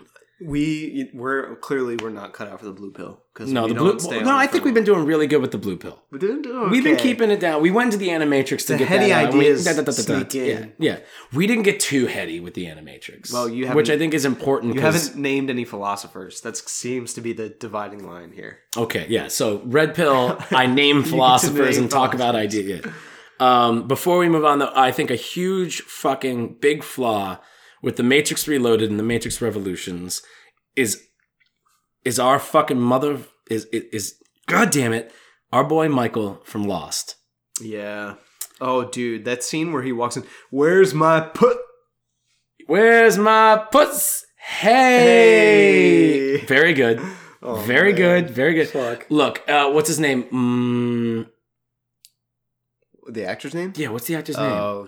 Come on, man. We're both big Lost heads. We know this. No. Are we really going to look this up? You're better with names than I am. I am, and I know his fucking name. It might come to you. All right. What about him? It should not have been in the movie. It should have been Tank. Yeah, Tank was alive. And I think the main thing is that they couldn't get Tank back, the actor that portrayed Tank, due to scheduling issues, because this guy does the exact same job that Tank does, plus flying the ship. He's also like his cousin, I think. That's the whole... No, he is his brother-in-law. He's married to Tank's sister, Tank and Dozer's sister. That's it. So it's like, you can even look at that and you go, like, they meant for it. And he's so fucking good in The Matrix. In the first Matrix, Tank is Ooh, it's exciting times. I love that scene. It's where he's so you can feel the energy of how excited he is. He's talking to Neo, and he's just like, he's doing that like yell whisper. He's like, man, we've been looking for you for so long. Not supposed to talk about this right now, bro, but like, ooh, I am so excited you're here. We got a lot of work to do. Come on, man. I'm gonna go teach you Kung Fu. Let's go. It's so good. Yeah, we're gonna start out with some operational system stuff, but that's all shit. But that's another thing that I think is somewhat overlooked for The Matrix, is one of the things that it does really, really well is it has so many good supporting characters in there. Mm-hmm. The entire crew of... They're all interesting in their own way. Morpheus And then ship. they you know, they turn the movie into a fucking slasher film for a The second. Nebuchadnezzar. The Nebuchadnezzar. Pause there for a second to remember that one. But, I mean, Mouse, Tank, Dozer, Switch, who's the ponytail guy? APOC. APOC. Yes. Cypher. And then Cypher, Yeah. They've got a really good, well-rounded crew where it's like filled with people like, yeah, you would need all these people to be able to do all this shit. Yeah. And they all have different ways of like, you know, APOC and Switch seem like, you know, like they're pretty much like best buds. So they're kind of like just saying the same stuff. Conversely, Mouse is like, you know, completely just carrying on that like young male stereotype of just like, Mouse... I want to fuck. Kid pretty much comes in and is like fills in sort of the Mouse role, sort of in The Matrix Reloaded. I guess so. Mouse And always just struck sort of me his, as like- more of like a slimy motherfucker. I think like I see him more as like young and like naive. energetic and naive. Okay, yeah, sure. And that's, you know, and then the kid shows up and the guy that plays Mouse seems like he's in his early 20s and he's playing a character that's in his early 20s. And then the kid is supposed to be 16 years old and he's played by a guy that's like 30 years old. Yeah. Yeah. He's just like kind of walking around. Yeah. I'm like, oh, hi. They had to name him Kid so you know that he's supposed to be young. And completely keep referring to the fact that he's young. Yes. He's young. Trust us. He's 16. Just deal with him. He's 16. Trust us. You got to be 18 years old to be able to join. You're not that yet. Trust us. But yeah, I really wish that they had kept Tank in there. Yeah, I would have liked that as well. I mean, at that time, no, that was pre-Lost. Matrix Reloaded came out, wouldn't it? That would be pre-Lost. Wow. Okay.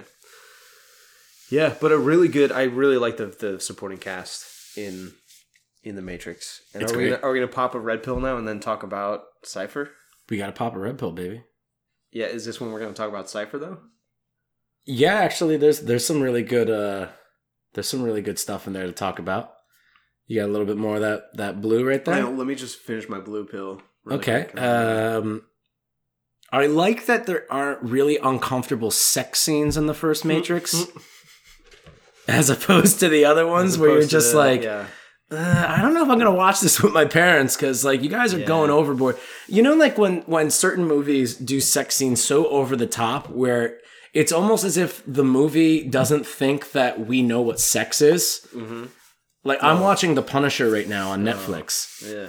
And there are some sex scenes in that, which I know for a character's sake, I know like why they're getting there because this guy's supposed to be like super vain and stuff like that, and something eventually happens. But they linger on that fucking Yeah. for like a really long time that even made me and my girlfriend like uncomfortable watching it. We're like, all right, we get it. Okay. Uh-huh. Right. Can we get back to Please get back to the Frank graphic Castle violence. like doing stuff and everything? What's going on? Can we get back to the graphic violence, please? Because this sex is making me very uncomfortable. I'm not going to look up the actor that plays Michael. I'm going to think of it before the end of this podcast. Okay. Fucking mark my words. Oh, good. Let's see how deep this rabbit hole goes. All right. Cheers to you. Ba-bow. So, So, Plato. no, we were going to talk about Cypher. Okay, Cypher. Let's go. Cypher. What do you got? So the idea that someone that takes the red pill, right, and is because really when Morpheus presents Neo with his choice, he doesn't say, "Take the blue pill, you wake up in your bed tomorrow. This never happened.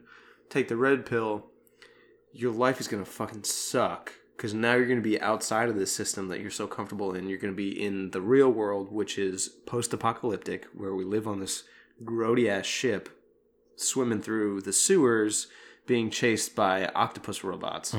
And you might be killed at any time. Cypher's perspective is that Morpheus lied to him and told him that he was going to give him the truth by taking the red pill and really changed his life for the worse. And Cypher's idea is that he would rather live back in this system where he is comfortable and can be made comfortable than live in the real world and know the truth, but deal with the hard reality that exists with the truth. As long as he doesn't remember, what the truth actually is. Right. As long as he doesn't remember the truth, what the truth actually is, and also the betrayal that he did to get back to the system. Right. And that's why actually, this is exactly what I was getting to with Plato. Right. Is that Plato has this really, really cool idea of, it's called the cave. Have you ever heard of this? Yes, I've heard of the cave. So this is very much what Cypher is dealing with in this, where in the cave, the idea of Plato's the cave is that if you were to take a cave that's deep underground and you had people in there who were born in there, chained to a wall, facing the wall, and never knew anything else of the outside world, they would believe that this is the world, this is reality, this is all that there is, and they would have no problem with it because they have no context for anything else. It's literally all they know. It's all they know. And then if you were to take this person out of the cave and bring them into the world, and they go out and their eyes adjust and they're able to see the sun for the first time, and they're able to smell and hear and taste and have their senses work, not even just specifically in ways of specifically eating this one thing or anything like that, but just having their entire world just upended. Yeah. That they are in there now. It's, would they feel more comfortable going back to the cave, to what they know, to what they believe is safe and secure? And it's kind of the cave mentality is flipped for the Matrix, where the real world is very dark and scary and just almost unlivable if you have the comparison to the fake world, where in Plato's the cave is the fake world, because we as human beings that live in the world know that is not the whole world. Correct. And it's this kind of flip of that, where Cypher is saying, in the Matrix, I was chained up, I was a slave, I was a prisoner, but I didn't know I was a slave. I didn't know I was a prisoner. The world that I was in is all that I had, and I had all of these senses and all of these. I could eat steak, and I could actually believe that I was eating it, and I could be happy, and I had these opportunities and chances to experience life the way that I believe experiencing life has been defined already. And it goes back to the idea of reality as perception, right? Where he says in that monologue where he's having dinner with an agent, he says, I put the steak in my mouth and the Matrix is telling my brain that it's juicy and delicious. Which meat is. And he says, that is a acceptable reality for him to live in, where he can have those pleasures. And the Matrix, he knows that the Matrix is giving those pleasures to him, but to him, it's the reality he chooses. It's the ignorance is bliss. It's a really good breakdown of the stereotypically spoken ignorance is bliss. It's a really great breakdown of that, where it's if the alternative is all of this pain and just if the a byproduct of enlightenment is coming to grips with this understanding personally and culturally that things are wrong, and it is a lot of people's choice to you can talk to somebody who to use specifics and stuff you can talk to somebody who loves owning guns as a hobby, and you can talk about the idea of gun control, and talking about the idea of gun control with them, gun control from the perspective of what you would call the liberal or democratic standpoint, the idea that we need to build more of them and we need to really perfect this thing because obviously it's not right, because bad things are happening all of the time. This is just a very easily understandable thing. But because of the reality that they have built themselves around, people who are not necessarily gun fanatics, but just people who like guns and it's their right to own them and they use them responsibly and buy them responsibly and legally, they're I'm not doing anything wrong, so why do we need to change things? they've morphed themselves into an ideology that borderlines on brainwashing, where they think just because they themselves are doing things correctly, that everybody else in the world not only is doing things correctly, but has the opportunity to do things correctly. And we need to change the things that are making them misuse them instead of changing the very ways that we can access them. And that's using guns just as an example. You can pretty much put anything else into that whole idea. It goes back to what I was saying before is, our reality is perception, but that perception is altered by systems of control. Yes. And what the system wants us to believe. And these people, just like people like you and me that read movies, like using that as an example, like we read about movies and we have websites that we go to and newsletters and Instagram accounts and all of these different subreddits. If you're on Reddit, like all these different things that we can go to get the fix on the hobby that we love. And their hobby happens to be about a thing that was designed to kill people as quickly as possible. Right, but even stepping away from the gun metaphor. Right, no, I'm just using those as an example. I'm not trying to make this about that. You can see the system of influence or control to your perception or your reality from even like when you put it in the context of movies, like when you put something like Rotten Tomatoes, right? Or you look, it is an easy trap to fall into, and you can be self-aware of that system of control. But to look at something, reviews or opinions can easily influence you before you experience a work for yourself. Yeah. And that influence can be hard to shake because it is changing your perception of something like that because you have already had the influence of the system pressed upon your perception. Right. That's when I've talked to you and Robbie about this off mic before, and I think a little bit on, like when I was going to college, I did this thing where I took philosophy, psychology, and sociology classes at the same time because my understanding of these things were only having one enlightens only so far, and having the other ones allows those enlightenments to really change you personally and allow your demonstration of those enlightenments in the world to have like a better effect, not only on yourself and how you operate within the world, but how the world, not so much revolves around you, but how you are revolving within the world. And I think of it as as a hot air balloon. Philosophy is the balloon itself that can enlighten you, and you can understand these ideas and become self-aware about these things. But without a basket that you can control things in with sandbags that can keep it down, which is psychology, which allows you to understand and keep that enlightenment down to a level that is practical and not too out there, which is where you can start getting religious philosophies. Understand and stuff like what that. might lead people to think in the ways that they do, Right. Or generate the philosophy. Absolutely. It allows you to go, okay, this is a really good idea. Where do these kind of ideas come from, and what type of person comes up with these? And it allows you to kind of pick through all the different stuff.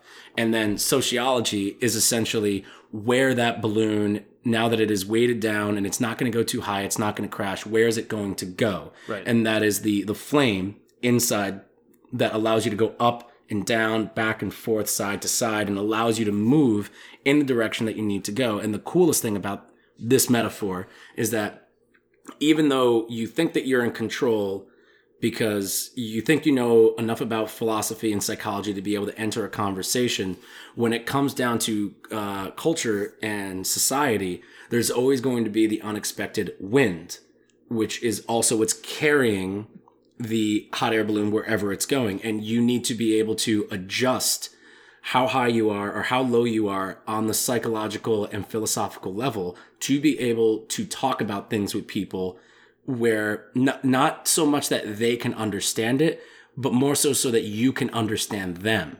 So do you think these are all concepts that the Matrix continues? Because it obviously opens up these questions, right? It opens up these conversations. But do you think, especially in the second and third movies in the series, do you think it's a conversation that it continues and it delivers upon? I think that the first Matrix is heavily philosophical because that's kind of what their idea was. Their idea was, can we take an action movie with pew-pews and pow-pows and not make it, just kind of dumbed down? Give it like this really kind of fun like it still delivers enlightening conversation to have where people will walk away and they're not just talking about like, that was my favorite part. What part did you like? They can be like, well, what did you think that, this part meant, or what did this part mean? I still think that there's a more subtle balance going on in the first movie where it's bringing up these more heady psychological, philosophical ideas without being in your face about them. The second two really head into, well, what does it mean to be enlightened philosophically? Like, think about Morpheus's character with his dogma. Still, like, what does it mean to be in control? Right. Well, and that's what I'm saying. Like, what is Morpheus, causation really, or what Morpheus's whole thing with his, I love in the first movie, and it's the one thing that Morpheus loses in the second too, where the more we get to see his character and how he reacts to things, and he's got a great line in Reloaded where like somebody tells him, he's like, you understand that like not everybody shares your beliefs, and he's like, my beliefs don't require them to. Mm-hmm. There's that. And that's really the only semblance of what we get in the first movie that makes Morpheus such an interesting character, is that we are introduced to this guy who's like an Obi-Wan kind of mentor in like the hero's journey archetype of Neo. We barely talked about Morpheus at all. Right. Yeah. Well, this is like a good spot to do it. Yeah. Because it's really interesting where he is presented all of these things that he's telling us. We as the people that these revelations are being explained to, and him as the person who is explaining it, we think like, this guy knows his shit. Yeah. This is a guy that can be trusted. Whatever he says goes. And that gets... very rousing speech in Zion. Right, yeah. But even in the first Matrix, that gets ripped right out from under our feet when the Oracle says, you're not the one. And in context of knowing where the movies go, and even just the first one, we know that, oh, she was telling him what he needed to know for right now, and Morpheus eventually says that. But in the context of watching the movie, not knowing how it's going to end, all of a sudden, we realize that Morpheus might actually just be like this kind of like dogmatic, like he's a zealot. man of faith. Yeah. Like he's a man of faith, and his faith might be misguiding him. He's constantly saying, I know that he is. I know that he is. I know that he is. And he's telling Neo, you need to believe and you need to know. And we're like, oh, that's how we break this. And in that moment, we're given the revelation that, oh shit, maybe Morpheus doesn't really know. He's saying all of these things because he wants them to be true. Yes. And that's an insanely interesting thing to do with a side character like Morpheus, with a mentor character. And we're given the moment where the mentor character is ripped away from the hero. Right. And which is a great scene also. The fight scene between Morpheus and... every scene in this movie is just like, it flows so good. There's not any wasted time in this movie. There's not. And even the times that are small, like they are fun. Like the scene where, like the Tasty Wheats scene the Tasty Wheats is so great, where Mouse is talking about like, how did robots know what Tasty Wheats tasted like? Like maybe they got it wrong. But even that small moment is still continuing the conversation of perception. Absolutely. And we've had this talk on the podcast like for almost the entire time since we started them, like over a year ago. The idea of exposition, and why like exposition is not bad. It's when exposition is utilized just for the sake of exposition. Right. Like in that scene, we are learning about these ideas that they're talking about with simulation, and what is real, and what makes the Matrix real, and what makes the real world real. But it's doing it in the same way that's involving us with these characters and making it so that when they start getting unplugged later and they start dying, that we actually at least have a minuscule amount of care. Like when Mouse gets blown away, he's been in like 2 scenes before this. We barely know the guy. Yeah. But we're like, I like him. He's a nice Woman in guy. Red. He was doing the Tasty Wheats thing. He wants Neo to get his fuck on with like this cartoon character that he invented. Sure, it's fine. Yeah. Aw. I love it. Yeah. And APOC has a ponytail. Yeah, he does. Yeah, he's got a ponytail. Yeah, not like this. Nobody else has a ponytail. No. Mm-mm. It's true. Man. We also haven't talked about, speaking of Morpheus and speaking of his role in the film, especially him being captured by Smith. I love that scene with him fighting Smith and him the rest of the crew kind of escaping down the shafts. At the beginning of that, when Morpheus is just like, all right, I'm going to have to fight this guy. And he just goes, ah! And like busts through the wall. Yeah. Because he knows he's not doing I'm it. not going to do this. This is, again, like the whole like rule of 3 thing from before. Yes. Oracle told Neo, he has a choice. You have a choice. Yeah. Like one of you is going to die, and Morpheus is going to sacrifice himself for you because he believes in you so much. Right. Then we get, he's sacrificing himself, and then we get the payoff, which is Keanu goes, you know what?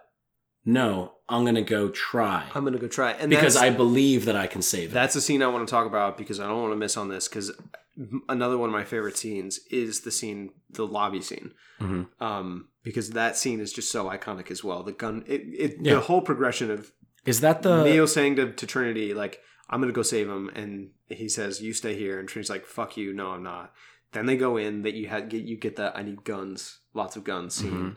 And then is the lobby scene where they're going into the building where Agent Smith is holding Morpheus. And they have the scene where they're shooting there's like the pillars, the columns in the lobby, and the columns are just blowing apart from the bullets as they're... It took forever to shoot that, too. I'm sure they had to keep redoing things and redoing things. Is that the scene that has the... There are a lot of big music cues in this movie. Is that the scene that has the... Yeah.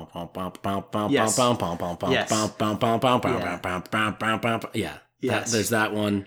There's a lot of the orchestral and kind of like synthetic music that's going on in this movie is really good. And it's just like it's music that was made by artists that you play it in like your taekwondo class, you know, because it gets you going. Yeah. There's the one when he's like walking, when Keanu Reeves is walking through the crowds and Morpheus is leading him through, and it's that dun dun dun dun dun dun dun dun dun. Right? Yep. You know that one? I think so. Like that one's really good, and they build on that one in Matrix Reloaded, which before when you asked me what was my favorite action set piece in the movie, in Matrix, it's definitely the last 20 minutes. My favorite action set piece from all of them is definitely that fight in Matrix Reloaded when they go and they with all like the weapons on the walls. Yes. And in the chateau it's with just the Merovingians. This super long. Yeah. And the music lines up so perfectly because they're obviously making the fight scene go along with the music. Yes. It is. I would rewatch that. That's a cool scene where they're kind of just like jumping around like slowly. Yep. And you're getting to see Neo like how he was at the end of the first Matrix instead of just like fighting just one person real quick in a hallway and just blowing him up. Well, you're getting to see like what can this guy do against like a group of 8 people. Well, it starts out with him walking into the room and everybody in there has a machine gun or a submachine gun and is just like firing at Neo, and he's just got his hand up and he stops all the bullets, and the Merovingian looks at him and goes, you have some skill. Yeah, and it's like, all right, so bullets aren't going to do it. So let's fiddly fight. Yeah, let's kung fu. Let's do the kung fu. And I think that's the best part, action-wise, you know, just like... That's a cool scene. There are some cool... Because that scene leads directly into the big car chase scene. Right, which is also really, really cool. Which is also very cool. When the you two trucks collide, rewatched Matrix Reloaded. I did. Recently. We watched all of them about a year ago, like when we were starting to plan this and we brought our notes in from that. Yep. But last night, I chose to rewatch The Matrix and you chose Matrix Reloaded. It wasn't jealous last night. I watched it a few nights ago. Okay. Last night I watched The Animatrix. Oh, right. Okay. Yeah. But I want to talk about the scene just right before the lobby scene, because there was a scene, someone else that we haven't really talked about at all thus far is Smith. Mm-hmm.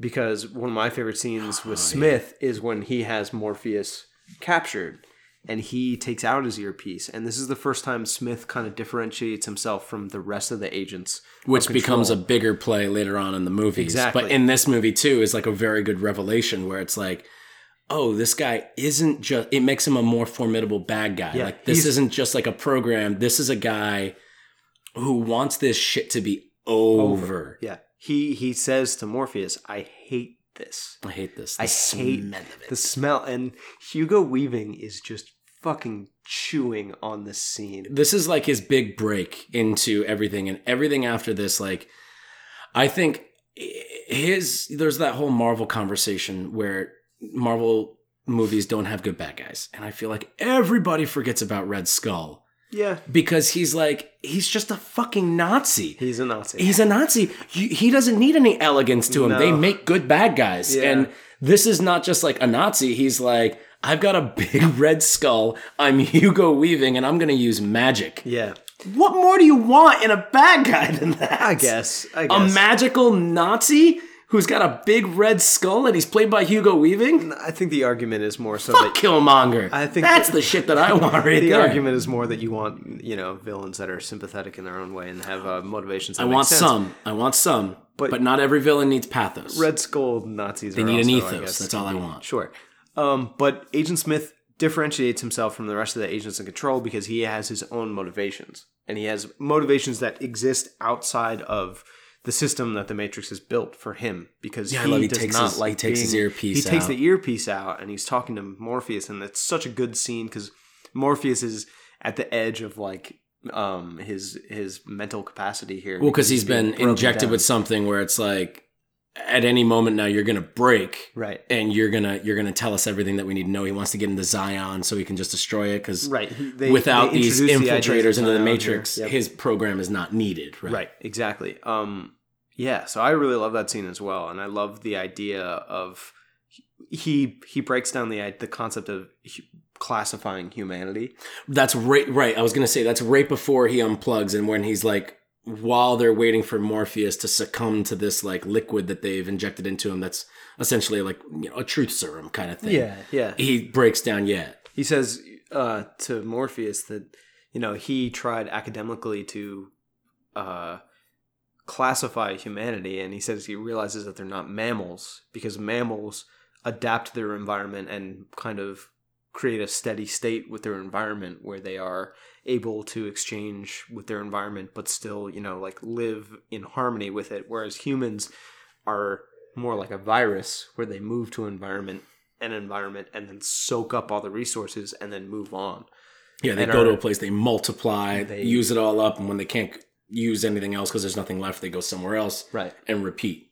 Right, and in that way, like some of the ideas of so many of the ideas of the Matrix are so like critical of human nature in a way, and humans in the context of the Matrix are the ones who are being oppressed and the ones who are fighting for their freedom. But really, that's again going back to the Animatrix, where I love the Animatrix so much, is because the reason that the humans are in that position was because of their own faults. Yeah, they put themselves there. Yeah, and it's the idea of like, where is the rationale in enslaving an entire group, whether it's people or anything like that? It's like, these we made them secondary citizens right off the bat when they were created, because we didn't believe that they were worthy of being equal with us. And I mean, the whole reason that we created them was to make them second-class citizens. Right. And they fought back and they won. And they turned right around. They started and they enslaved us. But what the difference was that they enslaved us without our knowledge. Right. And that again would be a smart thing to do, because yes, they understand. They were like, well, we were enslaved and we fought back because we realized being enslaved wasn't good. So when we enslaved them, let's do this thing where they don't know. They don't know. Yeah. Yeah. I really like the idea too, and I feel like it's really glazed over. And this isn't so much philosophical or anything like that, but the idea that they're grown human beings in Zion are grown. Like Tank has that great line where he says, like, he's like, oh, you've got, like, Neo says, oh, you've got no plugs. You've got nothing. And he's like, oh no, I'm just like good old fashioned baby making right here, born straight in Zion. Mm-hmm.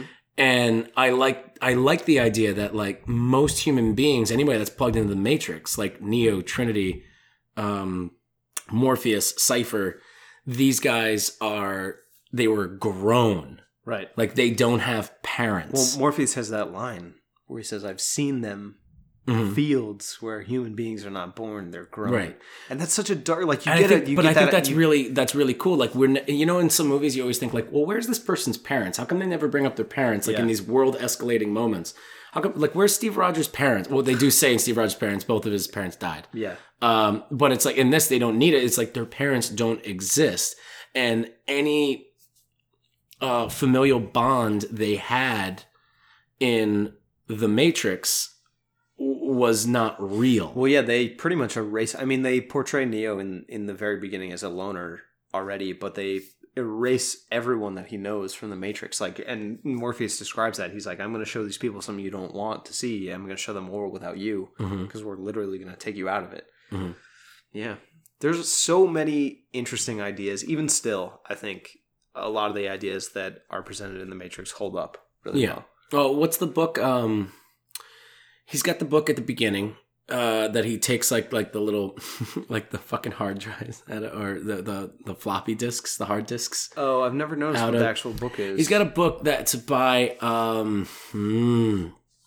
want to say it's DeBran Rankt. It's called Simulations and another really weird S word that I can't pull up right now because Red Stripe, Pabst Blue Ribbon. But essentially, the movie turns out when you mix the blue pill and the red pill, it starts getting really fucking confusing. Can you imagine if he took both of them and he's like, now what? Now what? This what? Well, the blue pill was a placebo and the red pill was a tracer. I guess that's true. If he took the blue pill, they were just gonna like knock him out and just like hit him over the head. Yeah.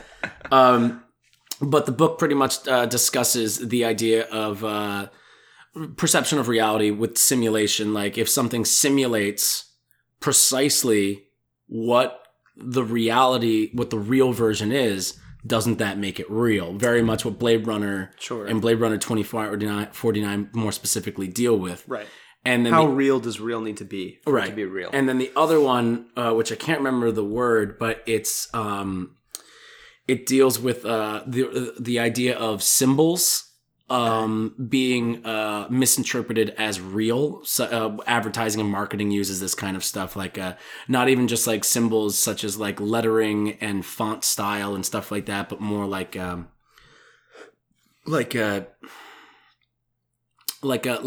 sneaker commercial from Nike shows you like, oh, you can run really good with these, but they present it in a way like you wouldn't be able to run without it.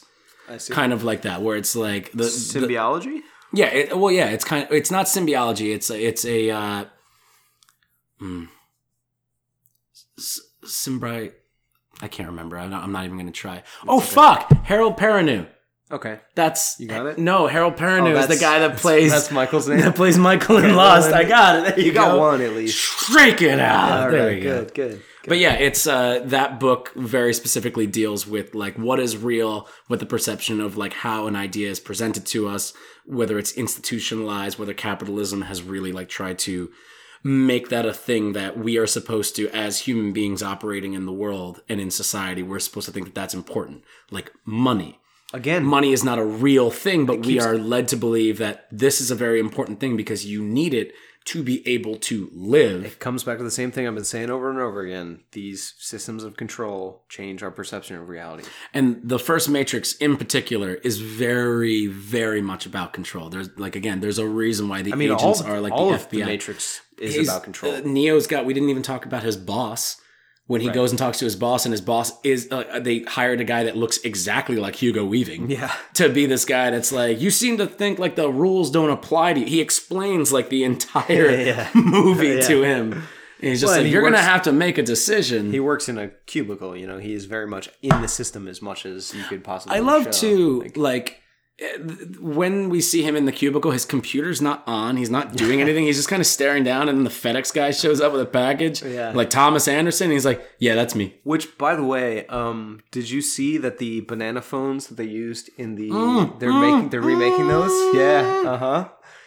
I'd want one if I was a sucker. Yeah. But I'm not, so I'm not going to get one. They look cool, but I'm not getting one. They're cheap enough to like I'm almost not fucking use it. They're cheap enough that it's almost like, do I want to just have that? Right, that's like the thing that you can plug, like it's like an old style like home telephone. You press the button and the bottom shoots out. Yeah, that's fine. No, I'm saying like it's like the thing where it's like you can just get like an old style telephone like on a payphone that was originally hooked up to a dialer, but you can plug it into your iPhone and you can talk on that. I'm like, what the fuck are you? Yeah, I don't know that looks fucking cool. I want it. I'm not gonna buy it because I would the amount of guilt in me when I buy that. No, but in this case, those I just distinctly remember thinking those phones look so cool when they're like, they look great. Oh, I love he dumps it out of the FedEx thing, and as soon as it's in his hand, it rings, and there's that great cut where he's just like, what the? Right, and it clicks on out. Yep. Oh man.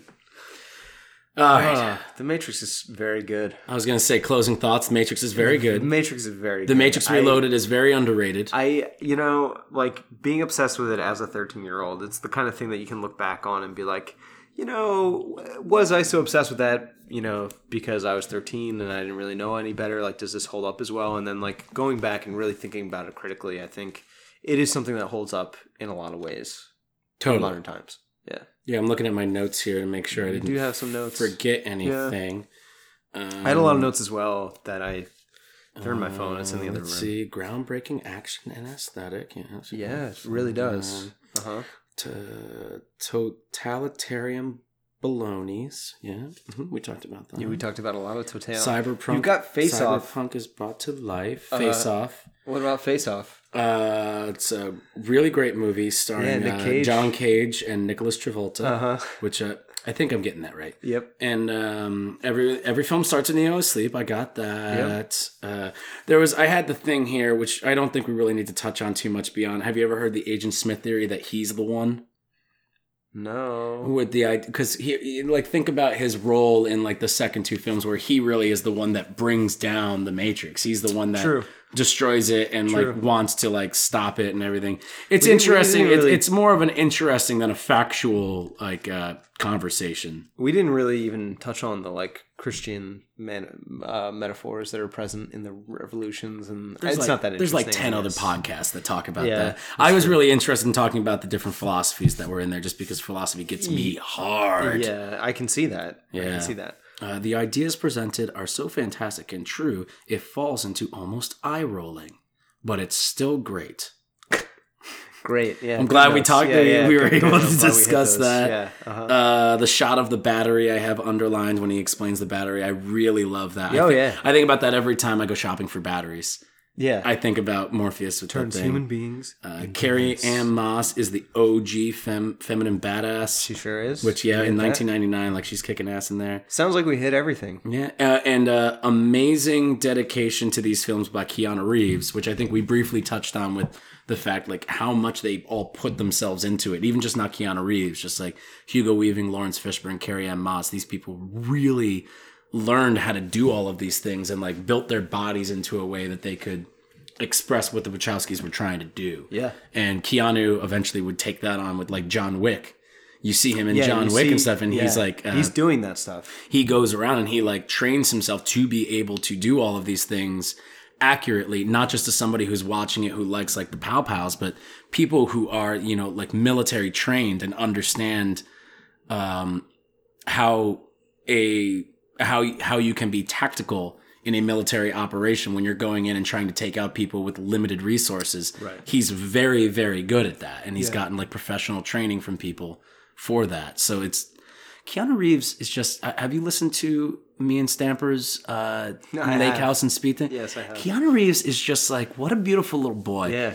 If there was any person like that if like I won some kind of sweepstakes or something where they said like you can meet any person of any type of fame that you want. It doesn't have to be an actor. It could be like anything. Right. I would love to fucking eat some pizza with Keanu Reeves if his diet allows him. Have you seen, there's a clip where Keanu is on Japanese television and he's being interviewed about John Wick, and he's talking about, I don't recall the name of this guy, but like this Japanese like stunt master who he like really respects and stuff like that, and they're talking about like the stunts of John Wick and like how he does his own stunts, but how he like really looks up to this one guy who's like a legendary stunt master, and the show brings that guy out. Oh fuck. And Keanu just like melts. I bet he does. Becomes like dude, you gotta look it up. It's so good. What a sweet, like he's the closest to like how I feel about dogs as a human being can Pretty get. much. I'm just like, I see him and I'm just like, I want to pet you. I trust you immediately. Like, you're not going to do anything to hurt me. I got you. Yeah, you're there for me to like really like, and you love me. And you can talk about like, you mentioned a long time ago at this point, but earlier in the show, like how you can be critical of the acting, but like something about the acting in The Matrix, like, it works. It just works perfectly. Yeah, totally. Like not at no point I'm like, this is overacting or overdramatic. There is one thing that I noticed last night watching The Matrix. It's Carrie Ann Moss. She's talking to Cypher on the phone while he's unplugging everybody, which is a great scene. Yeah, where he like jumps on top of Morpheus and he's like, "We believed everything that this guy was gonna do." Joe Pantoliano is fucking amazing in this movie. Yeah, He's so good. The way he's like, you never brought me dinner. Everybody is fucking living And it's it. fun too because like Carrie Ann Moss and Joe Pantoliano had history because they were in Memento together. Right. And I remember it was one or the other recommended the other after they had been cast. I don't remember which one it was. I'd imagine it was probably Carrie Ann Moss was brought in and she recommended Joe. But actually, now that I think about it, it was 1999 and it was probably the man was cast and recommended the woman. Maybe. Either way. But he's so fucking good in the movie. And I don't want to harp on it too long. Like, if you've seen the movie, you know exactly what I'm talking about. He owns every scene that he's in. Yes. But Carrie Ann Moss has this line where she's just like, God damn it, Cypher. Yeah. Where it's like, oh. That's the thing. A lot of the acting is like a little on the wooden, overdramatic side, but it all just works. It does. I mean, even like Keanu's like 2 big lines from the movie, like, whoa. Yeah. And I know Kung Fu. Yeah. Which Yes. the I know Kung Fu thing doesn't really work in retrospective where you're like, didn't you just spend 10 hours learning a bunch of shit? Yeah. And that's the one that you're, maybe it's, he just happened to walk up when he learned Kung Fu and he's just like, I know Kung Fu. Plus a bunch of other things that I don't have time to go into. Because I learned one thing every 4 seconds. But Morpheus' line for 10 hours. Morpheus' line is great there too, where he just says, show and me. the cut though, because he's got like his hand on his chin and he just kind of leans forward and goes, show me. It's so And then we good. get a nice fade to white, It's which you great. never get in movies. I love fade to whites. Yeah. Very Yeah. good. All right, I think this is like we could talk about the Matrix all day. We All haven't day. I haven't even touched on the Enter the Matrix or the Path of Neo. Are we talking about a sequel games. episode? Maybe. Maybe we could Maybe go, if we started maybe we could like focus a- more on Matrix Reloaded and Matrix Revolutions. Maybe if we had like a show on Story Screen Presents that pretty much talked about video games. You know, I don't like know. maybe we could talk about like the story structure in video games, and especially video games maybe that like have to do with movies that have been released that we're into, and we can kind of talk about those and stuff. Seems like it'd be a little hard to schedule out. Yeah, it sounds like a pipe dream to me. Well, because it's like, you know, it takes a long time to play a video game. I mean, what do you think? Like maybe 6 months would be enough time to be able to play a video game and then get together and talk Yeah. about it? You 6 would think months so. sound good? You would think so, Right? You I think would. So. I would think so. You would, but you know, it's a strange universe out there. I did this to Robbie on RoboCop 2 as well. Good. It all comes around. Yeah, It's coming together. I'm going to make you guys do it. Mm-hmm. All right. Well, thank you so much for joining us. Jack, thank you so much for talking to me about The Matrix. Thank you for having me. It's been a long time coming. I'm really happy. This felt like an orgasm that Cathartic. was waiting to come. Cathartic, yeah. Oh, cathartic. I guess that's the more mature We've way been to say edging it. on this one for a long time. Yeah, as you scratch your heart. Yeah. So, guys, thank you again, listeners, for checking us out. Please follow us on Instagram at story_screen_beacon. You can see, like, we share a bunch of fun news over there, and we're going to be having some sweepstakes coming up soon. Make sure you check us out at storyscreenbeacon.com, where you can find all of our other podcasts, plus articles and reviews written by everybody in the Story Screen family. Tons of really fun stuff in there. And if you're listening to us on iTunes, please, please, please rate, review, and subscribe. It helps. It helps. It's really, really good for us to be able to get some of those 5-star reviews or even some of those 1-star reviews. I find those a lot of fun. You don't have to write an essay either. You can kind of just like 5 stars, cool beans. Good. That works. Jack has a hot surfer bod, and his brother Stop. is a person that I want to fuck. You can put that on there because iTunes doesn't have like any like content control. Like you can say whatever you want. Like I really want to fuck Jack's brother. You could put that right on there. This is how we're going to get a 1-star review. That you could put that right on there. And that's fine. You could do 1 star and you could say, I don't want to fuck Jack's brother. And then we can start a conversation about why some people want to and why some people don't. I'm about to go do that right now. And I have a very good reason. Jack's just upset because he's part of like the third party that's not allowed to even consider fucking his brother. That's the whole thing. He's upset because he's not part of the conversation. Okay. Pull the plug. Okay, we're doing that. We're going to unplug? Just like this. Do you want to unplug like no, unceremoniously? On the back of my neck. Okay, all right.